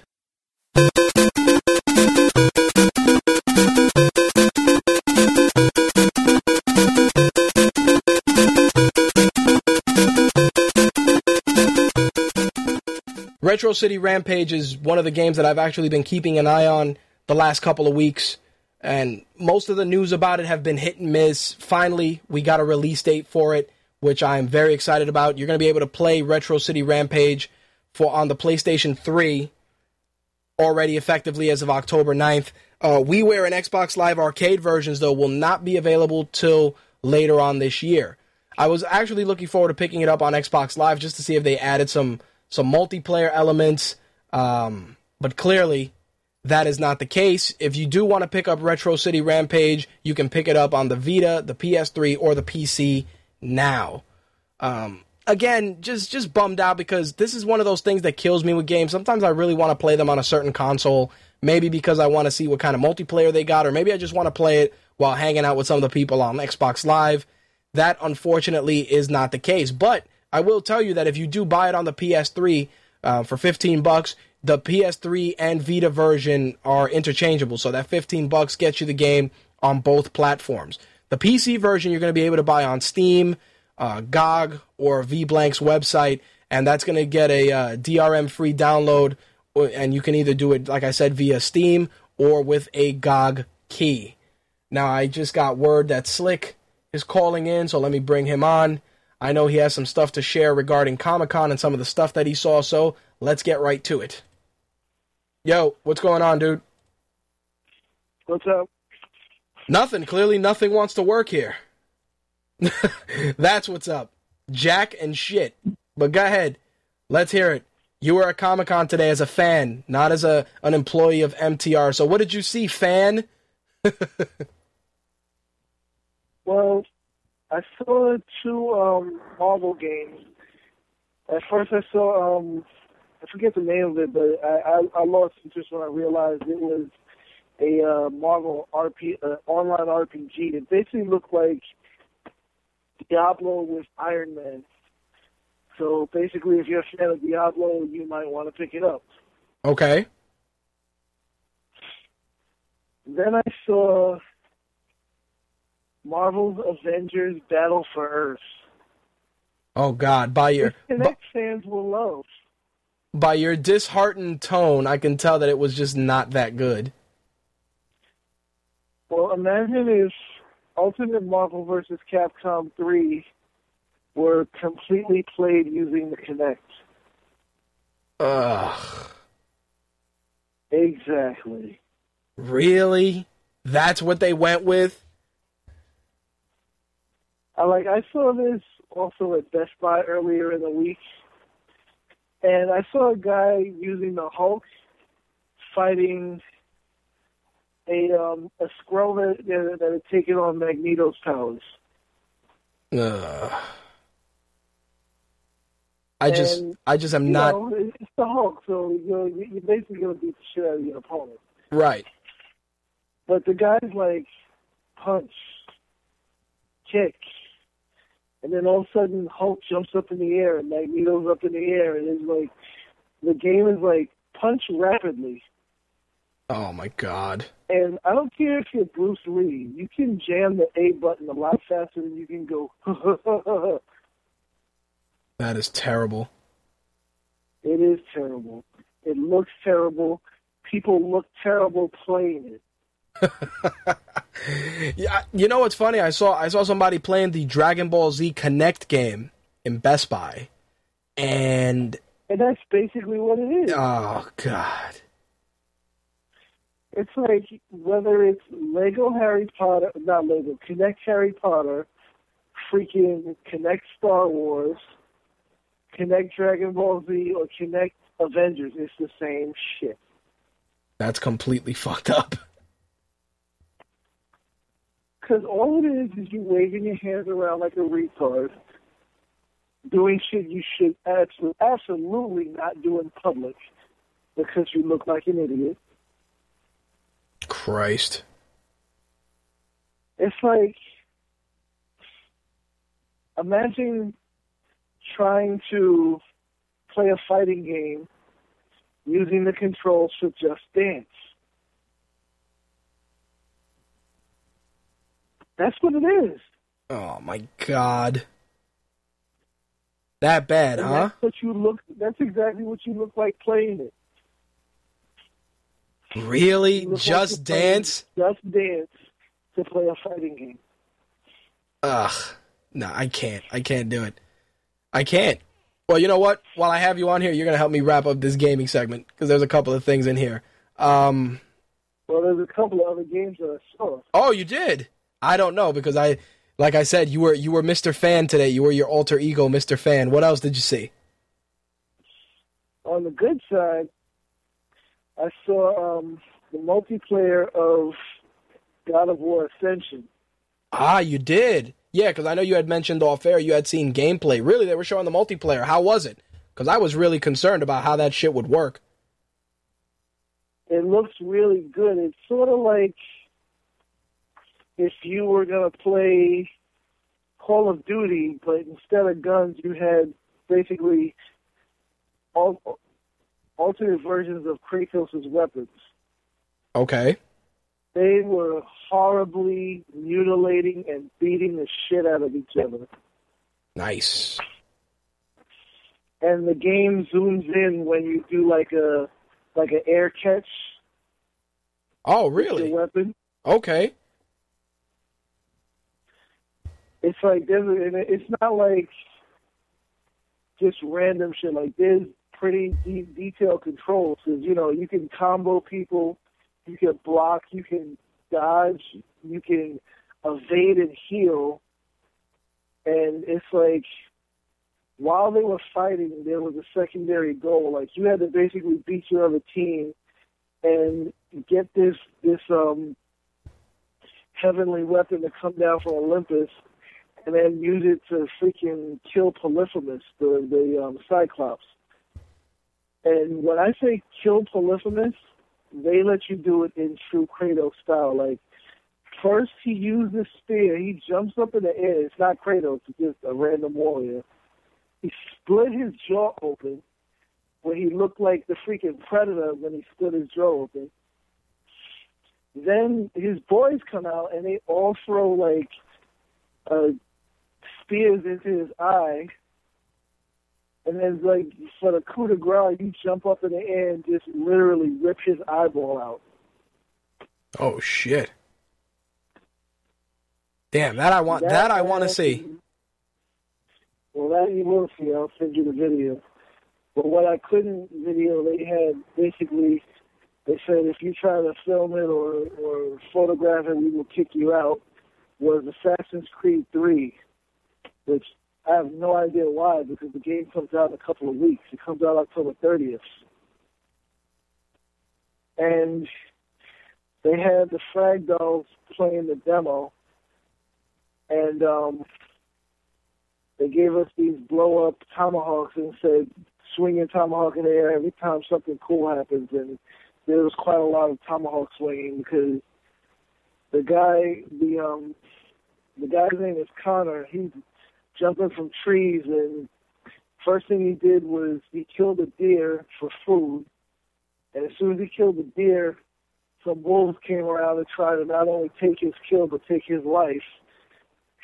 Instead of using his bow and arrow, he switched to his gun and just shot all the wolves dead. Then a guy gives him a mission to kill this guy who's in a British fort. He initially takes like a direct approach. So he goes to the front door like a psychopath, and he jumps from one branch through like this rope dagger that he has, and because it was like a really high branch, he like he threw the dagger through one of the redcoat's necks, and then jumped backwards to use the guy's weight so he could come down softly. Wow. And then proceeded to kill about 10 other soldiers, Batman style. Like, these guys have guns, and he's just, like, dodging everything, slitting throats with a tomahawk, braining people, snapping necks, and just kept going. Very excited about tomahawks. Back of the fort, climbed up the rock face. Nice. And instead of doing a stealth kill, he does a distraction. He blows up the munitions pile. The guy he wants to kill sees him and runs off. And the girl explained that it was basically a running assassination. He pushes one guy out the way, grabs a musket, uses the bayonet to run another redcoat through, then jumps off the top of the building and like basically lands on his target, and that was the end of the demo because dude was very, very dead. That's what's up.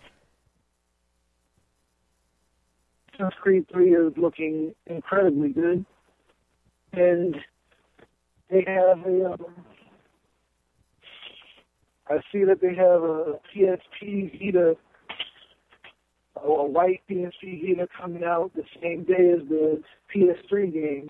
I don't know if there's going to be any compatibility between the game, but the PSP Vita is going to be the same price as the PSP Vita without a game. It's still $250, and it comes with the game.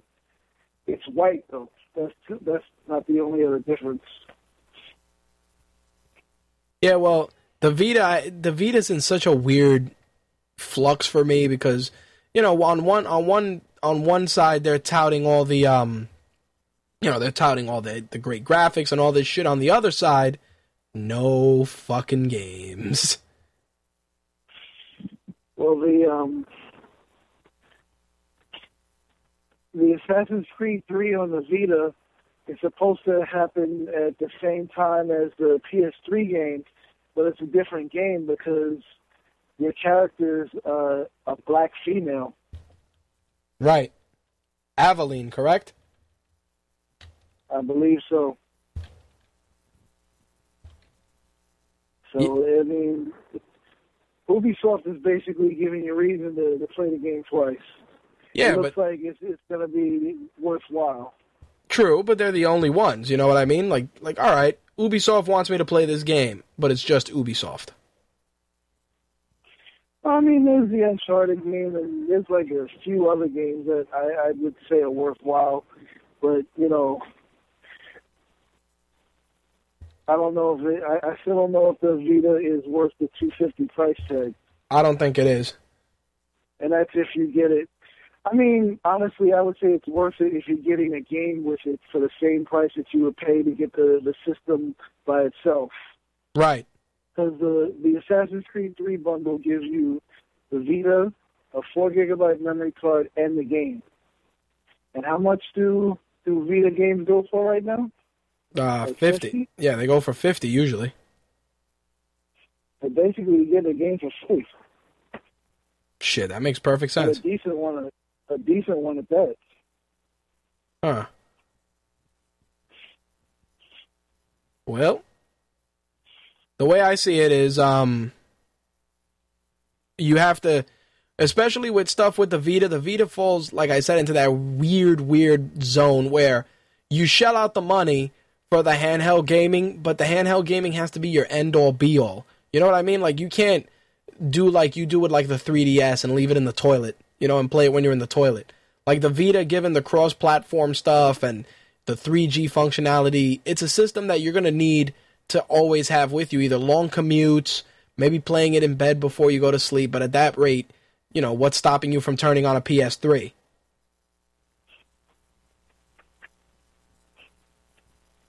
I couldn't, to this date, I can't see myself justifying a purchase of the 3G version, especially since it runs on AT&T. Sure. Because I personally have a long-term hate for AT&T. Yeah, well, that's a whole other thing too. Giving it to AT&T, it's like, ugh. Giving AT&T money is a problem in itself. It's just horrifying. I think that was a bad move, but hey, that's already done. There you go. Any other cool shit you saw? Not today. I mean, I didn't get to see the whole floor, but tomorrow, you know, we'll get in there early and we'll check everything out. Hope to have a lot of pictures up by tomorrow. Well, get the most out of the show floor tomorrow because, you know, Saturday it will be the apocalypse. Saturday will be apocalypse now. Tomorrow you should be good during the early part of the day, and then the later part of the day when people get out of work. True. But I will keep you posted. Of course. Well, while I have you on, I'll share some stuff with you. Rovio, of course, getting in bed with the Angry Birds franchise and Star Wars. You're going to get Angry Birds Star Wars dropping November 8th. Thoughts? I wonder if they're going to try to charge for that. I don't know. The thing with the Angry Birds games as of late is, you know, you get the free ones with the ads, which are okay. Like, I've been playing Space, Angry Birds Space, which gets most of its playtime in the toilet. I'm not going to kid anybody on here. Anybody that lies and says that they don't play Angry Birds while they're in the toilet is lying. Yeah, basically. Exactly. So, but, if it's free... Remember, the operative word here is George Lucas. Words. George yes. Lucas. Yeah, when George Lucas is concerned, free is definitely not in his vocabulary. So, who knows? I mean, even if it's free with ads, I'll take it. But he may try and pull some shit like, oh, well, if you want to play the full experience, we recommend you buy it. I mean, what's it going to cost? $2? $1? I mean, I'm not going to be a complete asshole and complain. If the game's $1, I mean, the game gives you enough enjoyment that it's worth $1. Hell, it might even $2. It's $1, but remember the operative words are George Lucas. Lucas. You are right. Yeah, so November 8th it drops. They've been doing some funny promotional pieces, and they did some funny stuff where they took like a clip where they see the Death Star and Han Solo's like, that's not a moon. And it turns around and the Death Star's in the shape of a pig's head. So, that's kind of funny. I'm like, all right. The pig star. So we'll see. I mean, like I said, even if they do a free one with ads, I'll probably end up playing it because I'm like, oh my God, this Angry Birds in Space is going to suck. Then I played it and I honestly felt it was probably the best one in the series. Well, let's hope there is a free version with ads. I'll be happy with that. Did you get to see anything for Injustice: Gods Among Us? Yeah, it's there. It's just like I said. I'll get some video on it tomorrow, but just personally, the game really doesn't speak to me because it's like it looks like MK versus DC. Well, the reason I'm saying is because Entertainment Weekly confirmed that they're putting Green Arrow in the game. And obviously part of the reason is to tie into the Green Arrow show, so of course you got to get a little subtle product placement. They also showed the Joker online, so thus far they've shown Batman, Superman, Wonder Woman, The Flash, Nightwing, Catwoman, Harlequin, Cyborg, Solomon Grundy, Green Arrow now joins the cast as well. That's why I figured if you had got to see it, maybe you might get to see Green Arrow in action, which I guarantee you is going to... I pray to God you get to shoot a boxing glove arrow. That's all I need. Just give me one attack with a boxing glove arrow, and I'll be all right. I know you did mention... And I might be the last person to the gate, but I saw a PlayStation All-Stars today, and I'm like... They made no effort to distinguish that game from Smash Brothers. Oh, hell no. It's Smash Brothers all the way. It's Smash Brothers all the way. I can understand you being late to the party because I was supposed to get in on the beta for that. And I just totally forgot to download it because that was when I was changing hard drives on the PS3, and it just slipped through the cracks and I didn't even get to play it. So you got further ahead with it than I did, so I'm not going to knock it. I will tell you this, though. I know that you saw there was Tomb Raider stuff on display over there. They're actually going to release multiple versions of the game, the Survival Edition and the Collector's Edition. The Survival Edition, which they may show at Comic-Con, is going to have the game, an art book, a double-sided map of the game's island, and a waterproof survival pouch, plus digital content. The Collector's Edition is going to include the Survivor's Edition, plus a 6-inch Play Arts Kai Lara Croft action figure. Well, I saw they have a hunting demo on display where basically you get to try out the bow and arrow and try to kill a deer, which, I mean, it looks very good. Like the engine it's running on is very smooth, but I was hoping for a demo where you actually go up against some human enemies, or at least something that's going to fight back, because the deer just runs away. Well, the thing with the Tomb Raider games, they're trying to do this fresh reboot, making it more gritty, more dark, and I'm okay with it. Of course, you're going to get all these limited editions and stuff, but between you and I really don't feel that the fan base is that passionate for Tomb Raider. Like, we'll play it the same way we play Uncharted, but I don't think that people are going to go out of their way to buy, maybe a $150 collector's edition for a Lara Croft toy. Like, she's popular, but I just don't think she's at that level where people are going to drop, $100, $200, The problem is that as much as sex sells, the franchise has allowed 4 Uncharted games to come out. Yep, that's the problem.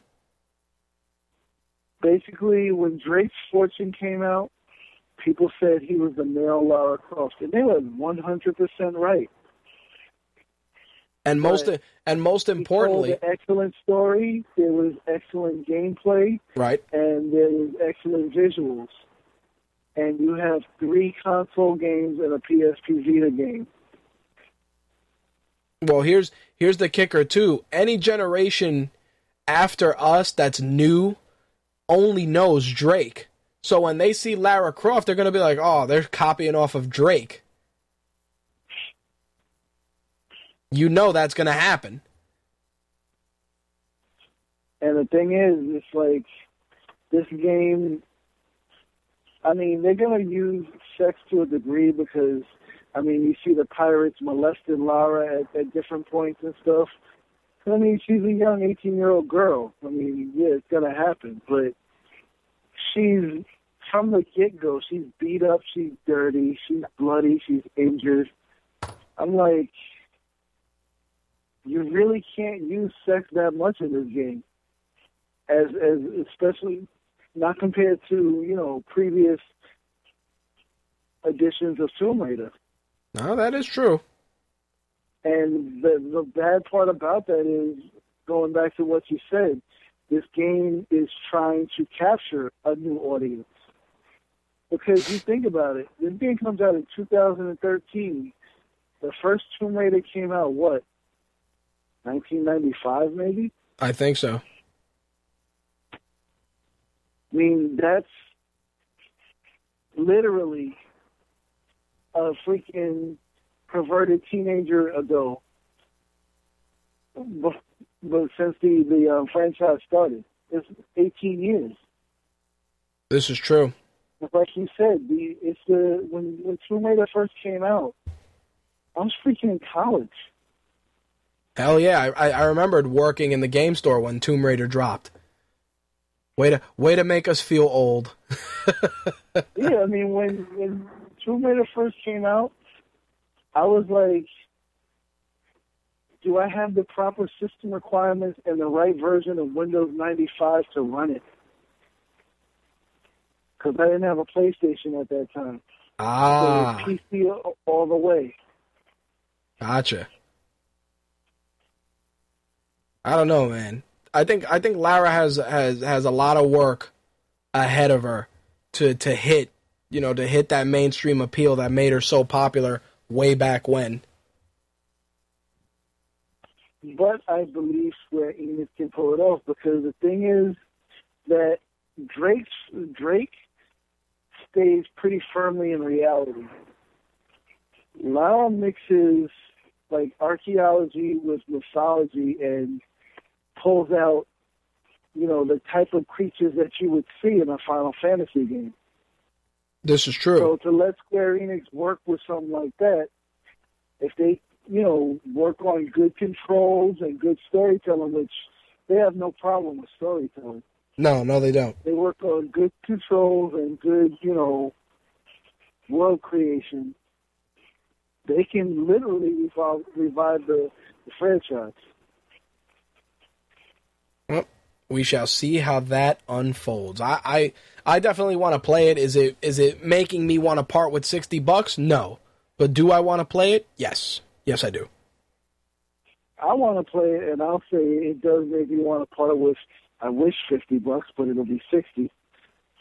My thing is, people shit on it all the time, and I do believe it's going too far with there being a third version of Final Fantasy 13 coming out. But the first Final Fantasy 13, I don't care what anybody says, the only bad thing about that game is that they bothered to put it on the 360. True. What should have been a PS3 exclusive was gimped, because they put it on the 360. Right. And even the gimped game is not a bad game at all. It's just not what people expected, and so people want to shit on it. It's not a bad game. I haven't touched a Final Fantasy game since 7, so unfortunately I can't even agree or disagree with that statement. I've been a smidge out of the loop. I hear you. Well, but to wrap things up, I gotta, Resident Evil 6 is getting some free DLC, shocking because it concerns Capcom. They're going to add some extra stuff to Ada. Free DLC because people are shitting on that game too. Yeah, they're going to add some stuff to Ada Wong's campaign, and they're going to add some co-op elements, and then they're going to add a new difficulty level called No Hope, which they're saying is just going to be a super hard playthrough of the game. But those news are small potatoes when it comes to, of course, the MPD numbers for the month of September, which obviously as a no-brainer, Madden was the number one selling game for the month of September. It saw an 11% increase in its debut month. Borderlands 2 took second. It exceeded the first Borderlands game sales by 234%. Software sales, though, overall were down, and the 3DS software went up 89%, which is a plus. You know, part of the reason it's done so well was New Super Mario Bros. 2 sold 295,000 units. But overall, get this, the combined software for 3DS and DS were down 18%, which, you know, people are already saying that's not a good trend. Yeah, and what shocked me at Comic-Con today is that the Nintendo reps were wearing Wii U shirts, but there was no, unless I missed it, I'm going to look again, there were no Wii U games on display. All they had was 3DS games, Kid Icarus and Mario Brothers.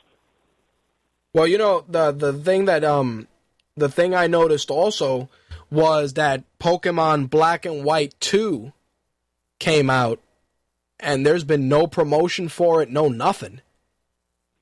Yeah, I see commercials every day. Oh, well, what are you watching? Because I haven't seen shit. I'm like, wow, this just went under the radar. Just regular broadcast TV? They're going to promote it on kids' channels. Ah, that's why I haven't watched. Promote it on, like, Cartoon Network, Disney XD. Oh, okay. Are you going to pick it up? Did you pick it up? Are you even into it anymore? I'm torn. I'm like, if enough people that I know pick it up, I'll probably get it, but it's like, I don't want to play the same game again. Gotcha. I can understand that. They're adding all these features. It's still the same game. No, I can understand that frustration. Again, the double dipping rearing its ugly head. The last bit regarding the MPD stuff, of course, Microsoft was number one again, sold 270,000 units in September. It remains the top-selling current-gen console with 49% of the market, which, obviously, at this point, I said to myself, who the fuck doesn't have a 360 anymore at this point? To sell 300,000 units. Numbers for November. Yeah, November's MPD numbers are going to be very interesting. As for the titles that were the top 10 selling titles for the month of September, the number 10 was Battlefield 3, Lego Batman 2 was number 9, NCAA was number 8, World of Warcraft was 7, The Mists of Pandaria, NHL 13, Guild Wars 2, New Super Mario Bros., which was number 4, FIFA Soccer, which was 3, Borderlands took the second slot, and Madden took the number 1 slot. Which, obviously, in the month of September, a no-brainer. Ravage in the chat says he does not have a 360. Wow. Okay. I really think when I hear numbers like that, I'm like, wow, almost 300,000 units. That's what I mean. It just makes you wonder. And of course, there's always the joke of, yeah, most of those numbers are people replacing their Xboxes that broke. But I don't know. I think there's less of that going on nowadays, so the joke doesn't hold as much weight as it used to. Yeah, I mean, my 360 it looks like it's going to last until I need a new console. But I really want to see what happens with Black Friday because the Wii U drops a week for the Sunday before Thanksgiving. Yep. Sunday before Thanksgiving. The week before. Yeah, it comes out that Sunday because Thanksgiving is the 22nd, so it has a 4-day head start before Thanksgiving and Black Friday. Because I know what will happen. Basically, the stores will be like, if you didn't pre-order, you're not getting it on Sunday. Or they'll have a very limited amount and they'll sell out. It'll sell out Sunday. That much I'm pretty positive of. Well, what'd you do? You pre-ordered through Nintendo World, right? No, I pre-ordered through Best Buy. Oh, okay. Stores will probably sit on it. I mean, I highly doubt a week after it comes out that Nintendo's going to make any kind of bundle. So it'll sell out, and then the stores will probably actually not put it on sale for Black Friday. It'll just be like, you know, have like a doorbuster where they'll sell it, and people will wait online for it. Well, I was thinking that the plan of attack could also be that they'll sell it as a bundle, but only with like accessories, you know, like Wiimotes and shit. Like they'll use that as an opportunity to clear out some of that old Wii stock. Like, oh, you know, get a Wiimote. Oh, yeah, but that's the stores. I'm talking about Nintendo. Oh yeah, Nintendo themselves. They're just gonna be like, you want the console? That's it. Otherwise, beat it. Basically. Honestly, with a 4-day head start going into Black Friday, Nintendo, it's a no-brainer. They're going to move a lot of units. The big question's going to be if they're going to drop the system with allegedly 30 titles. Out of those 30 titles, how many are going to be, you know, A grade, or 5-star titles? I'd like to say if they fare with at least 50% of them being solid, then they're going to have a really good holiday season. But if they go in there and out of those 30, maybe 5 or 10 are good, then it's going to be a lot harder for them to sell stuff unless they plan on dropping any solid titles in December. You know, like maybe they'll go, oh, we're going to drop these 2 titles in December, and that may help push it forward a little further. Well, they're going to have a lot of good titles before the end of the year. So I don't think there's going to be much of a problem there. Like, I remember Ant had said to me, he was like, name 6 good titles, and I was able to rattle them off right away. Oh, yeah. And, you know, of course he tried to challenge them, but it's like, the bottom line is, they have games like, you know, like Batman, which are good titles, but they're either remixes of games that are already out, or like Darksiders 2, they're just games that are already out.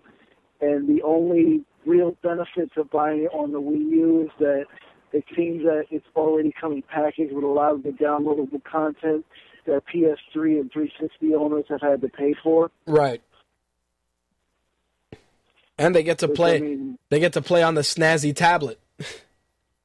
Yeah.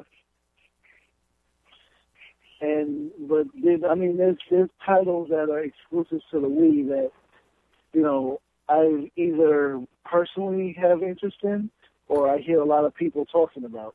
Right. Zombie High looks good. Mario looks good as all hell. Yeah, there's a couple of titles. Me personally, I'm not going to fall into the trap of the day one purchase because, you know, shelling out $300, you know, for obvious reasons, it's a case in itself. But I just think that I'll wait till after the holidays, the hysteria will die down because, you know, there's going to be a ton of shit to play anyway. There's a lot of stuff coming out for the PS3 and the 360, so there probably won't even be enough hours in the day to do it. But you never know. I exactly agree. I mean, the only reason why I jumped on it is because I got a discount. Right, which is fair. You know, that's fine. I mean, there's deals to be had, but like a first day camp out type scenario, I'm not doing that shit. Oh, camp out never again. No, hell no. I was pissed when they said that there were no pre-orders for the PS3 or for the. Well, I didn't get a 360 at launch, but there were no pre-orders for the PS3 or for the Wii. Damn. You had to camp out. Fuck that, dude. Sorry, but no thanks. I'll just wait. Anything else you need to add, my friend? Nah, I'm good, man. All right, my dude. Let me jump into this entertainment segment, and I will catch you later. Have a good time tomorrow. Will do. All right, Talk to you later. Preach. All right. We got our entertainment segment. Let's see if the soundboard decides to play nicely, and I'm figuring since it's still there, we'll just use this.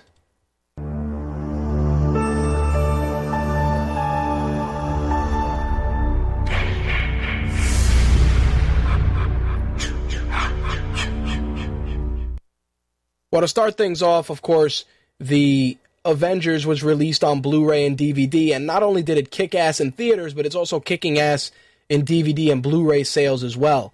Nielsen's video scan chart, which was released earlier this week, has it at 72% of the units moved were Blu-ray, and 23% were the 3D Blu-ray combo pack. Not only that, but it also sold 34 times as many copies as the number 2 film on the list, which was the Batman Dark Knight Returns Part 1. So, obviously, besides it just coming out and running roughshod through the box office, it's doing it on home video as well. And it's also caused a spike in other Marvel titles to pop up on the list, including Thor, Captain America, Iron Man 2, The Incredible Hulk, and the first Iron Man film. So, not only is the Avengers doing great numbers on home video, but they're extending the shelf life of those other films that came out before it, which is a plus as well. I mean, out of all of those films, I own all of them except Thor. I don't own Thor on Blu-ray, and that's because it's never at a price point that looks attractive to me. Most times they're trying to beat me over the head for $25, and it's not happening. So, I can understand why it went the way it went. If you've been on the fence about picking up the Avengers and you want to pick it up on Blu-ray, make sure to check out our review of the Blu-ray on mytakeradio.com. I also published a review this week for Prometheus, which I actually sat through twice to review on Blu-ray for mytakeradio.com. I will tell you that if you are a video file or an audio file and you need a good showcase film to use besides the Avengers, I definitely have to recommend Prometheus, so make sure to check that out.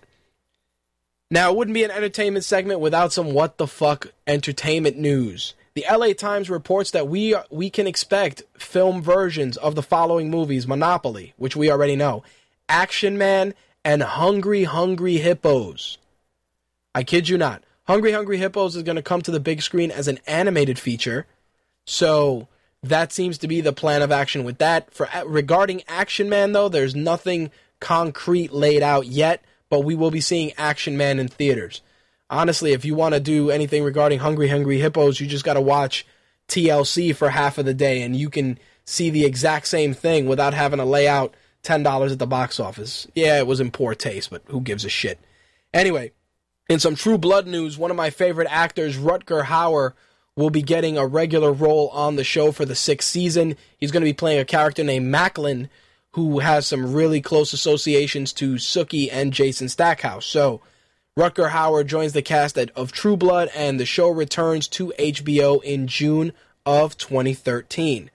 Now, usually when I do the entertainment segment, there's always some what the fuck movie news and a couple of other things, but I came across a story I needed to share with you guys because the ridiculousness of it just needed to be discussed. And it involves an interview that was done with the website called The Wrap, and they interviewed a film critic named David Denby. Now, David Denby feels that Christopher Nolan's Batman trilogy and the Avengers are bleak signs for the future of Hollywood cinema. Now, you're probably asking yourselves, what the fuck crack is this guy smoking to say that these films are bleak with regards to Hollywood cinema when Hollywood wants to put out such masterpieces like Monopoly and Hungry Hungry Hippos? Well, let me enlighten you on what he said. Regarding The Dark Knight Rises, he says, "I can't tell if Christopher Nolan's against terrorism or is a terrorist. I felt terrorized myself. The plot didn't make sense in time or space and wasn't sequential. Acts didn't have consequences. I don't know what comment he's making in Inception. It seems to be mainly about his own working style. I'm not sure they're creating an adult audience with Batman and the Avengers Parts 7, 8, 9, and 10. After 5 sequels, I'm not sure there will be any interest in seeing a man or woman talking at a table, which may be the most exciting kind of drama, but you have to cultivate a taste for that kind of complexity." He also went on to add that the big studios have broken their unspoken, unwritten contract with America to offer some versions of the country's soul. Instead, there is more and more fantasy and even more pixelated fighting in the dead air of digital space. For those of you that don't know, Denby actually was notorious for his breaking the review embargo for The Girl with the Dragon Tattoo, which only, Variety was allowed to do. Anyway, the thing with what he's saying is this. And some people, and this is the crazy thing, some people just aren't fans of certain genres of movies. And when it comes to them delivering criticism, they deliver it in the harshest way possible, which obviously is going to ruffle the feathers of diehard fan bases. I respect that. What I don't like is the fact that he's viewing these films in such a way that he's trying to find the most negative aspects of it, especially when he's saying how the big studios have broken their unspoken, unwritten contract with America, which is using more fantasy and pixelated fighting. The first thing I want to tell you is, when you go to the movies, when you open a book, when you turn on your television, you are doing it because you want to escape the reality that you're currently in. The mundane world that you live in, with your shitty job and your shitty life and your annoying wife and your crazy kids, you're escaping that when you plunk down $12 to go into a movie theater. You're escaping that reality when you're turning on HBO and watching Game of Thrones, when you're watching Breaking Bad, when you're watching shit like The Office or Community. You're leaving that realm to immerse yourself in something that's not the mundane world you're currently living in. Same rules apply to when you're reading books. This guy, I guess he wants every movie to be Schindler's List. Maybe he wants every movie to be like Donnie Darko. The fact remains that there's a time and a place for every type of film. And for him to go out there and say that, that the Batman films, he couldn't tell if they were against terrorism or being terrorizing, it's just a real pussy response. There's no politically correct politically correct way to word it. The guy's being a complete pussy. The beauty of the Batman trilogy from start to finish was showing the different levels of just the human psyche. You had the level of fear that was brought forth in the first film.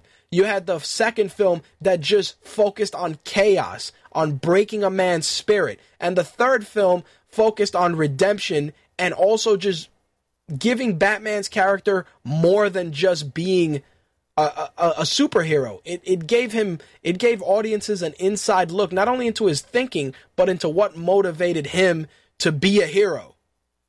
That's the shit that kills me. And for you to sit there and make make commentary that you didn't understand that acts didn't have consequences. You mean to tell me that when the Joker forced the choice on Harvey Dent when Rachel Dawes got killed and Harvey Dent became Two-Face, you mean to tell me that there weren't consequences?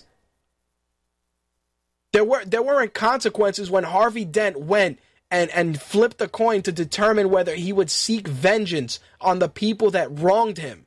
There weren't consequences there? What the fuck movie were you watching when there weren't consequences fully on display? Fully. And then you're talking about a film like Inception. All right.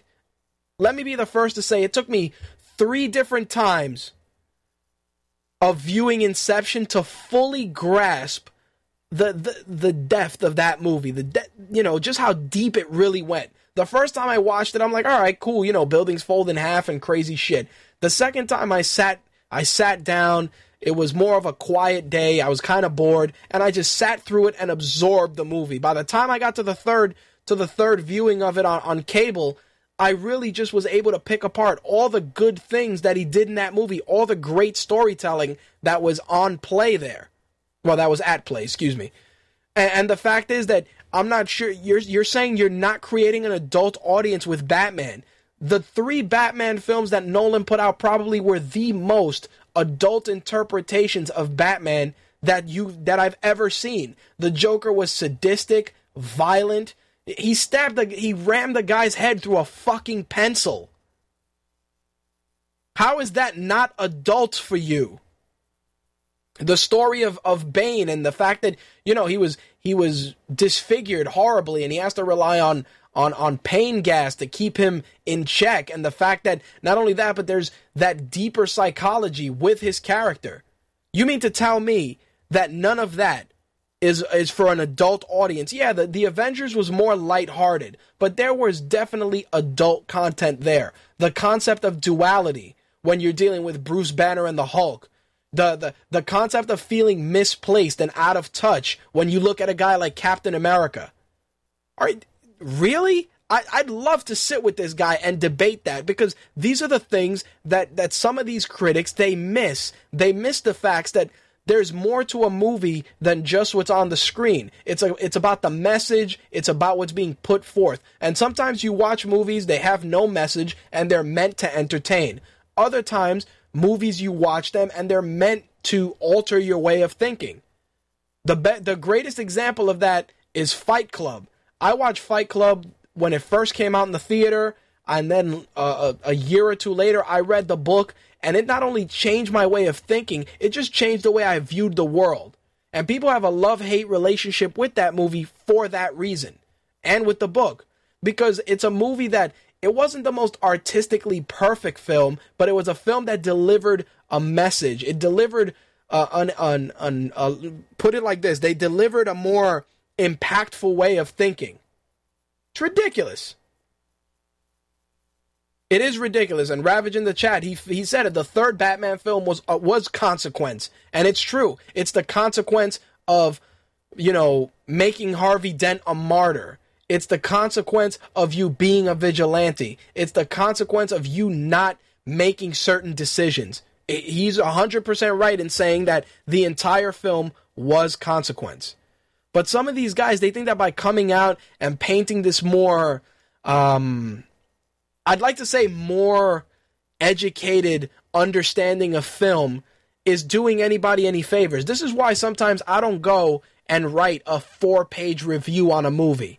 People read movie reviews because they need to know, was it good, what was good about it, and should I see it? You don't need 4 pages to tell somebody if a movie was good, why they should see it, and what parts were good. You can do that in 5 minutes.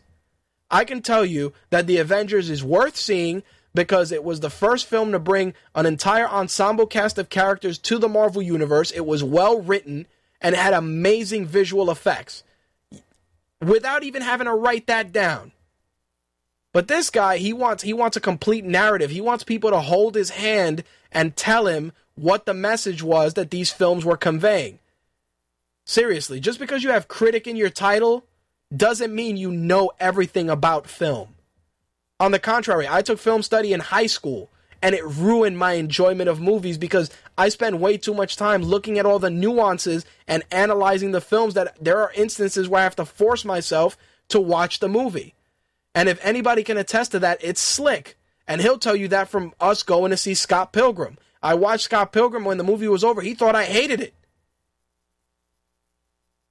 And then I wrote the review, and he realized that I didn't. Hell, Scott Pilgrim's one of my favorite movies. But again, I was so skewed that I had to sit there and pick apart everything and then rewatch the film afterwards. Ravage in the chat says, why does a movie have to have a preachy message? That's the thing. Everybody expects every film to have a message or a point or a happy ending. That's not what it is. If you want to know the complete opposite of a preachy message, watch The Mist. Just watch the Mist and get back to me, and you'll see that is the furthest thing from a preachy fucking message. Yes, Slick says The Mist is just fucked up. Exactly. Anyway, let me go through some of the other stories, because this guy, I could sit here for 20 minutes and rip him to shreds. There's been a lot of rumors going around that they're working on an Expendables film with female leads. Right now, Gina Carano was the first person that was announced to be in it. Now, Katie Sackhoff from Battlestar Galactica will also be joining. Variety reports that she signed on to co-star with Carano in the project, which has no title as of yet. So we're going to get a female version of the Expendables with Gina Carano and Starbuck from Battlestar Galactica. Get that money ready, folks. Let's talk box office numbers. It's no surprise that Taken 2 was number 1, $50 million. Hotel Transylvania was 2. Pitch Perfect was 3. Looper was 4, which I got to see. Frankenweenie was 5. End of Watch was 6. I really got to see that also before they yank it out of the theater. Trouble with the Curve was 7. House at the End of the Street was 8. The Master was 9. And Finding Nemo 3D was 10. In some other Marvel news that I got to share with you guys, if you've seen the animated Iron Man series that they gave on G4, which was actually surprisingly well done, well, we're going to start seeing more Iron Man anime, but this time it's going to get a full-length feature film. It's going to be Iron Man Rise of the Technovore. The movie will be released in spring 2013, and it's going to have Iron Man facing off against Ezekiel Stane.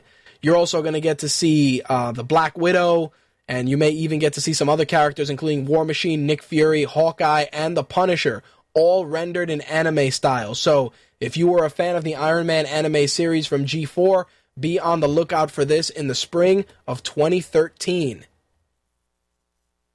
In some Justice League movie news, a couple of years back, people were talking about casting for the movie and the fact that all signs pointed to Armie Hammer, who is the Lone Ranger in the upcoming Lone Ranger film, as getting the nod to play Batman. Obviously, the project never took off and it died, but it seems that Movie Hole have found a source that said that Armie Hammer may actually be back in the mix to play Batman. So, take that for what it's worth. Armie Hammer is a obviously, besides all the Arm and Hammer jokes that can be made, you know, the Lone Ranger is going to be his his solo vehicle, so let's get that out of the way before we make assumptions about whether he's going to be good or bad as Batman. Let's leave it at that. The way I see it, though, everybody's so concerned about seeing Justice League. Let's get past Superman and make sure that Superman is good, and let's worry about the other characters before just pulling the trigger on an ensemble movie that has absolutely no setup. None. That's how I see it. In some other Marvel news, Shailene Woodley is in early negotiations to play Mary Jane in the upcoming Amazing Spider-Man 2. Variety reports that Woodley, who was nominated for a Golden Globe in The Descendants, is the studio's first choice for the role. There's also rumors speculating that we will be seeing Harry Osborn as well, and that the villain being considered is going to be Electro. So, there you have it. The Amazing Spider-Man 2, we're going to see Mary Jane, plus we got Gwen Stacy, plus Harry Osborn, and the possibility of Electro as well. The Amazing Spider-Man 2 is expected to hit theaters May 2nd, 2014.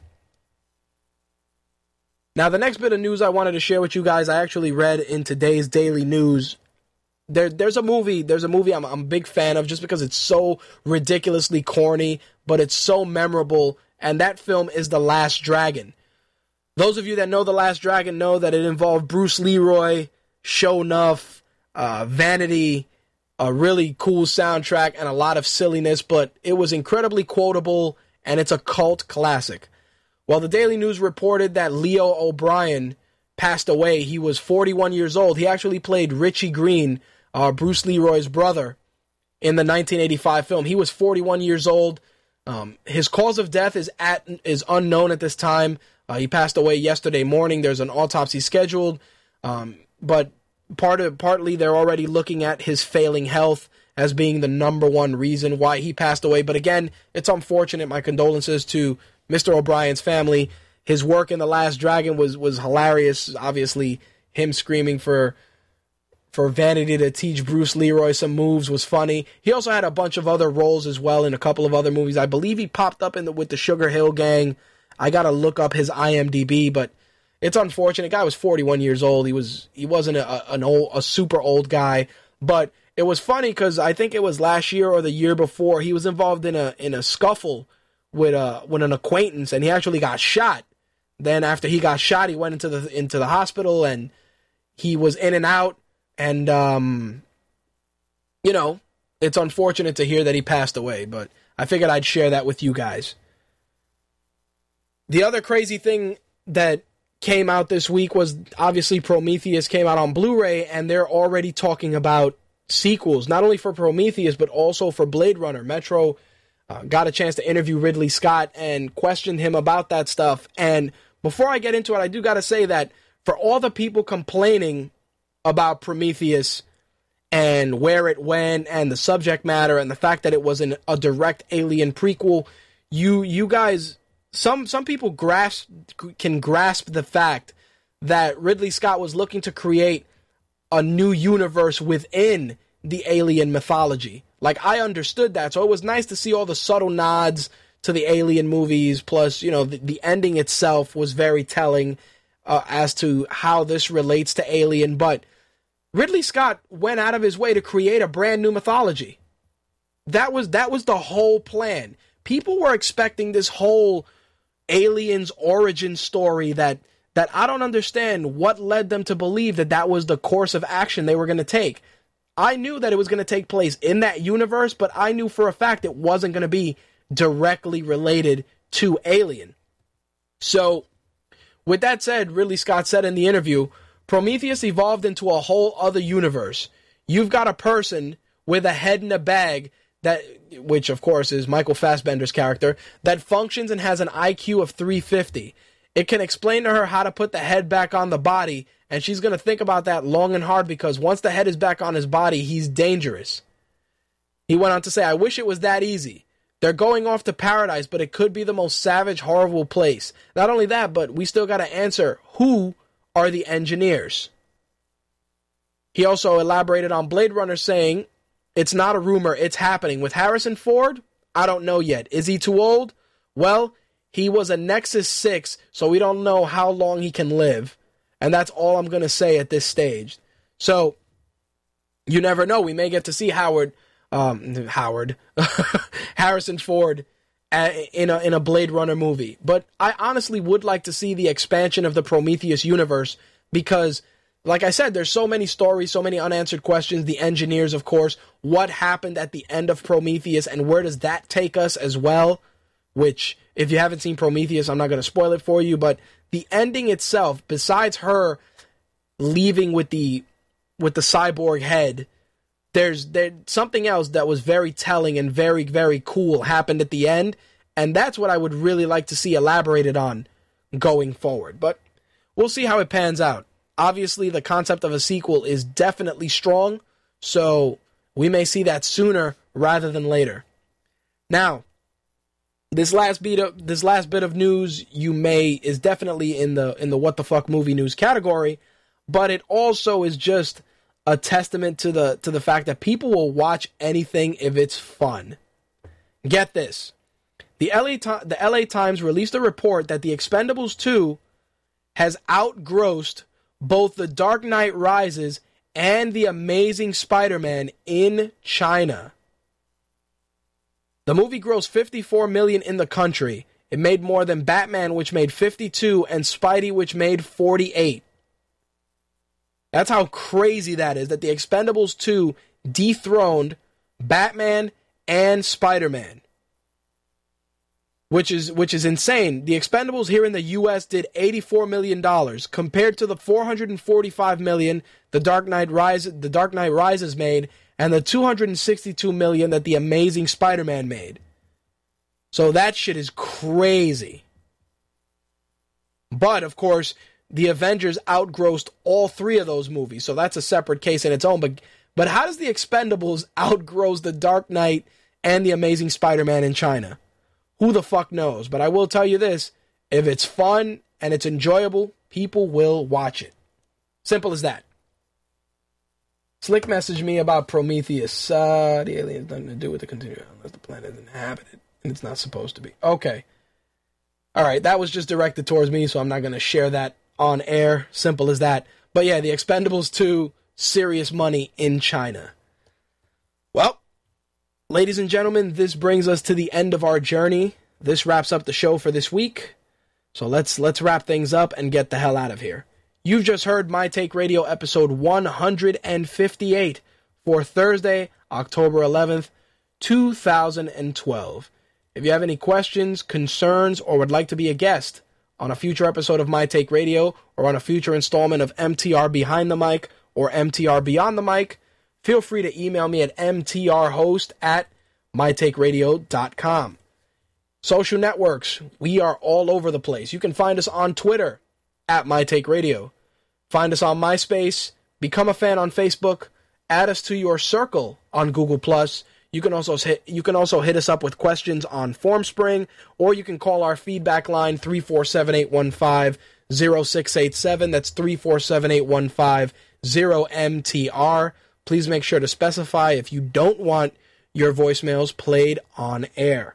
As always, you can get episodes of My Take Radio not only through Blog Talk Radio, but also through Stitcher, iTunes, Zune Marketplace, TuneIn Radio, and we were syndicated on Futurecast Media, but there seemed to be some personal issues, some personal and personnel issues going on over there. So for the time being, our simulcasting with Futurecast Media is on hold. But again, you can get the show on Stitcher, Blog Talk Radio, iTunes, Zune Marketplace, or through any other pod-catching services. You can also subscribe to mytakeradio.com via RSS, and we publish episodes there as well.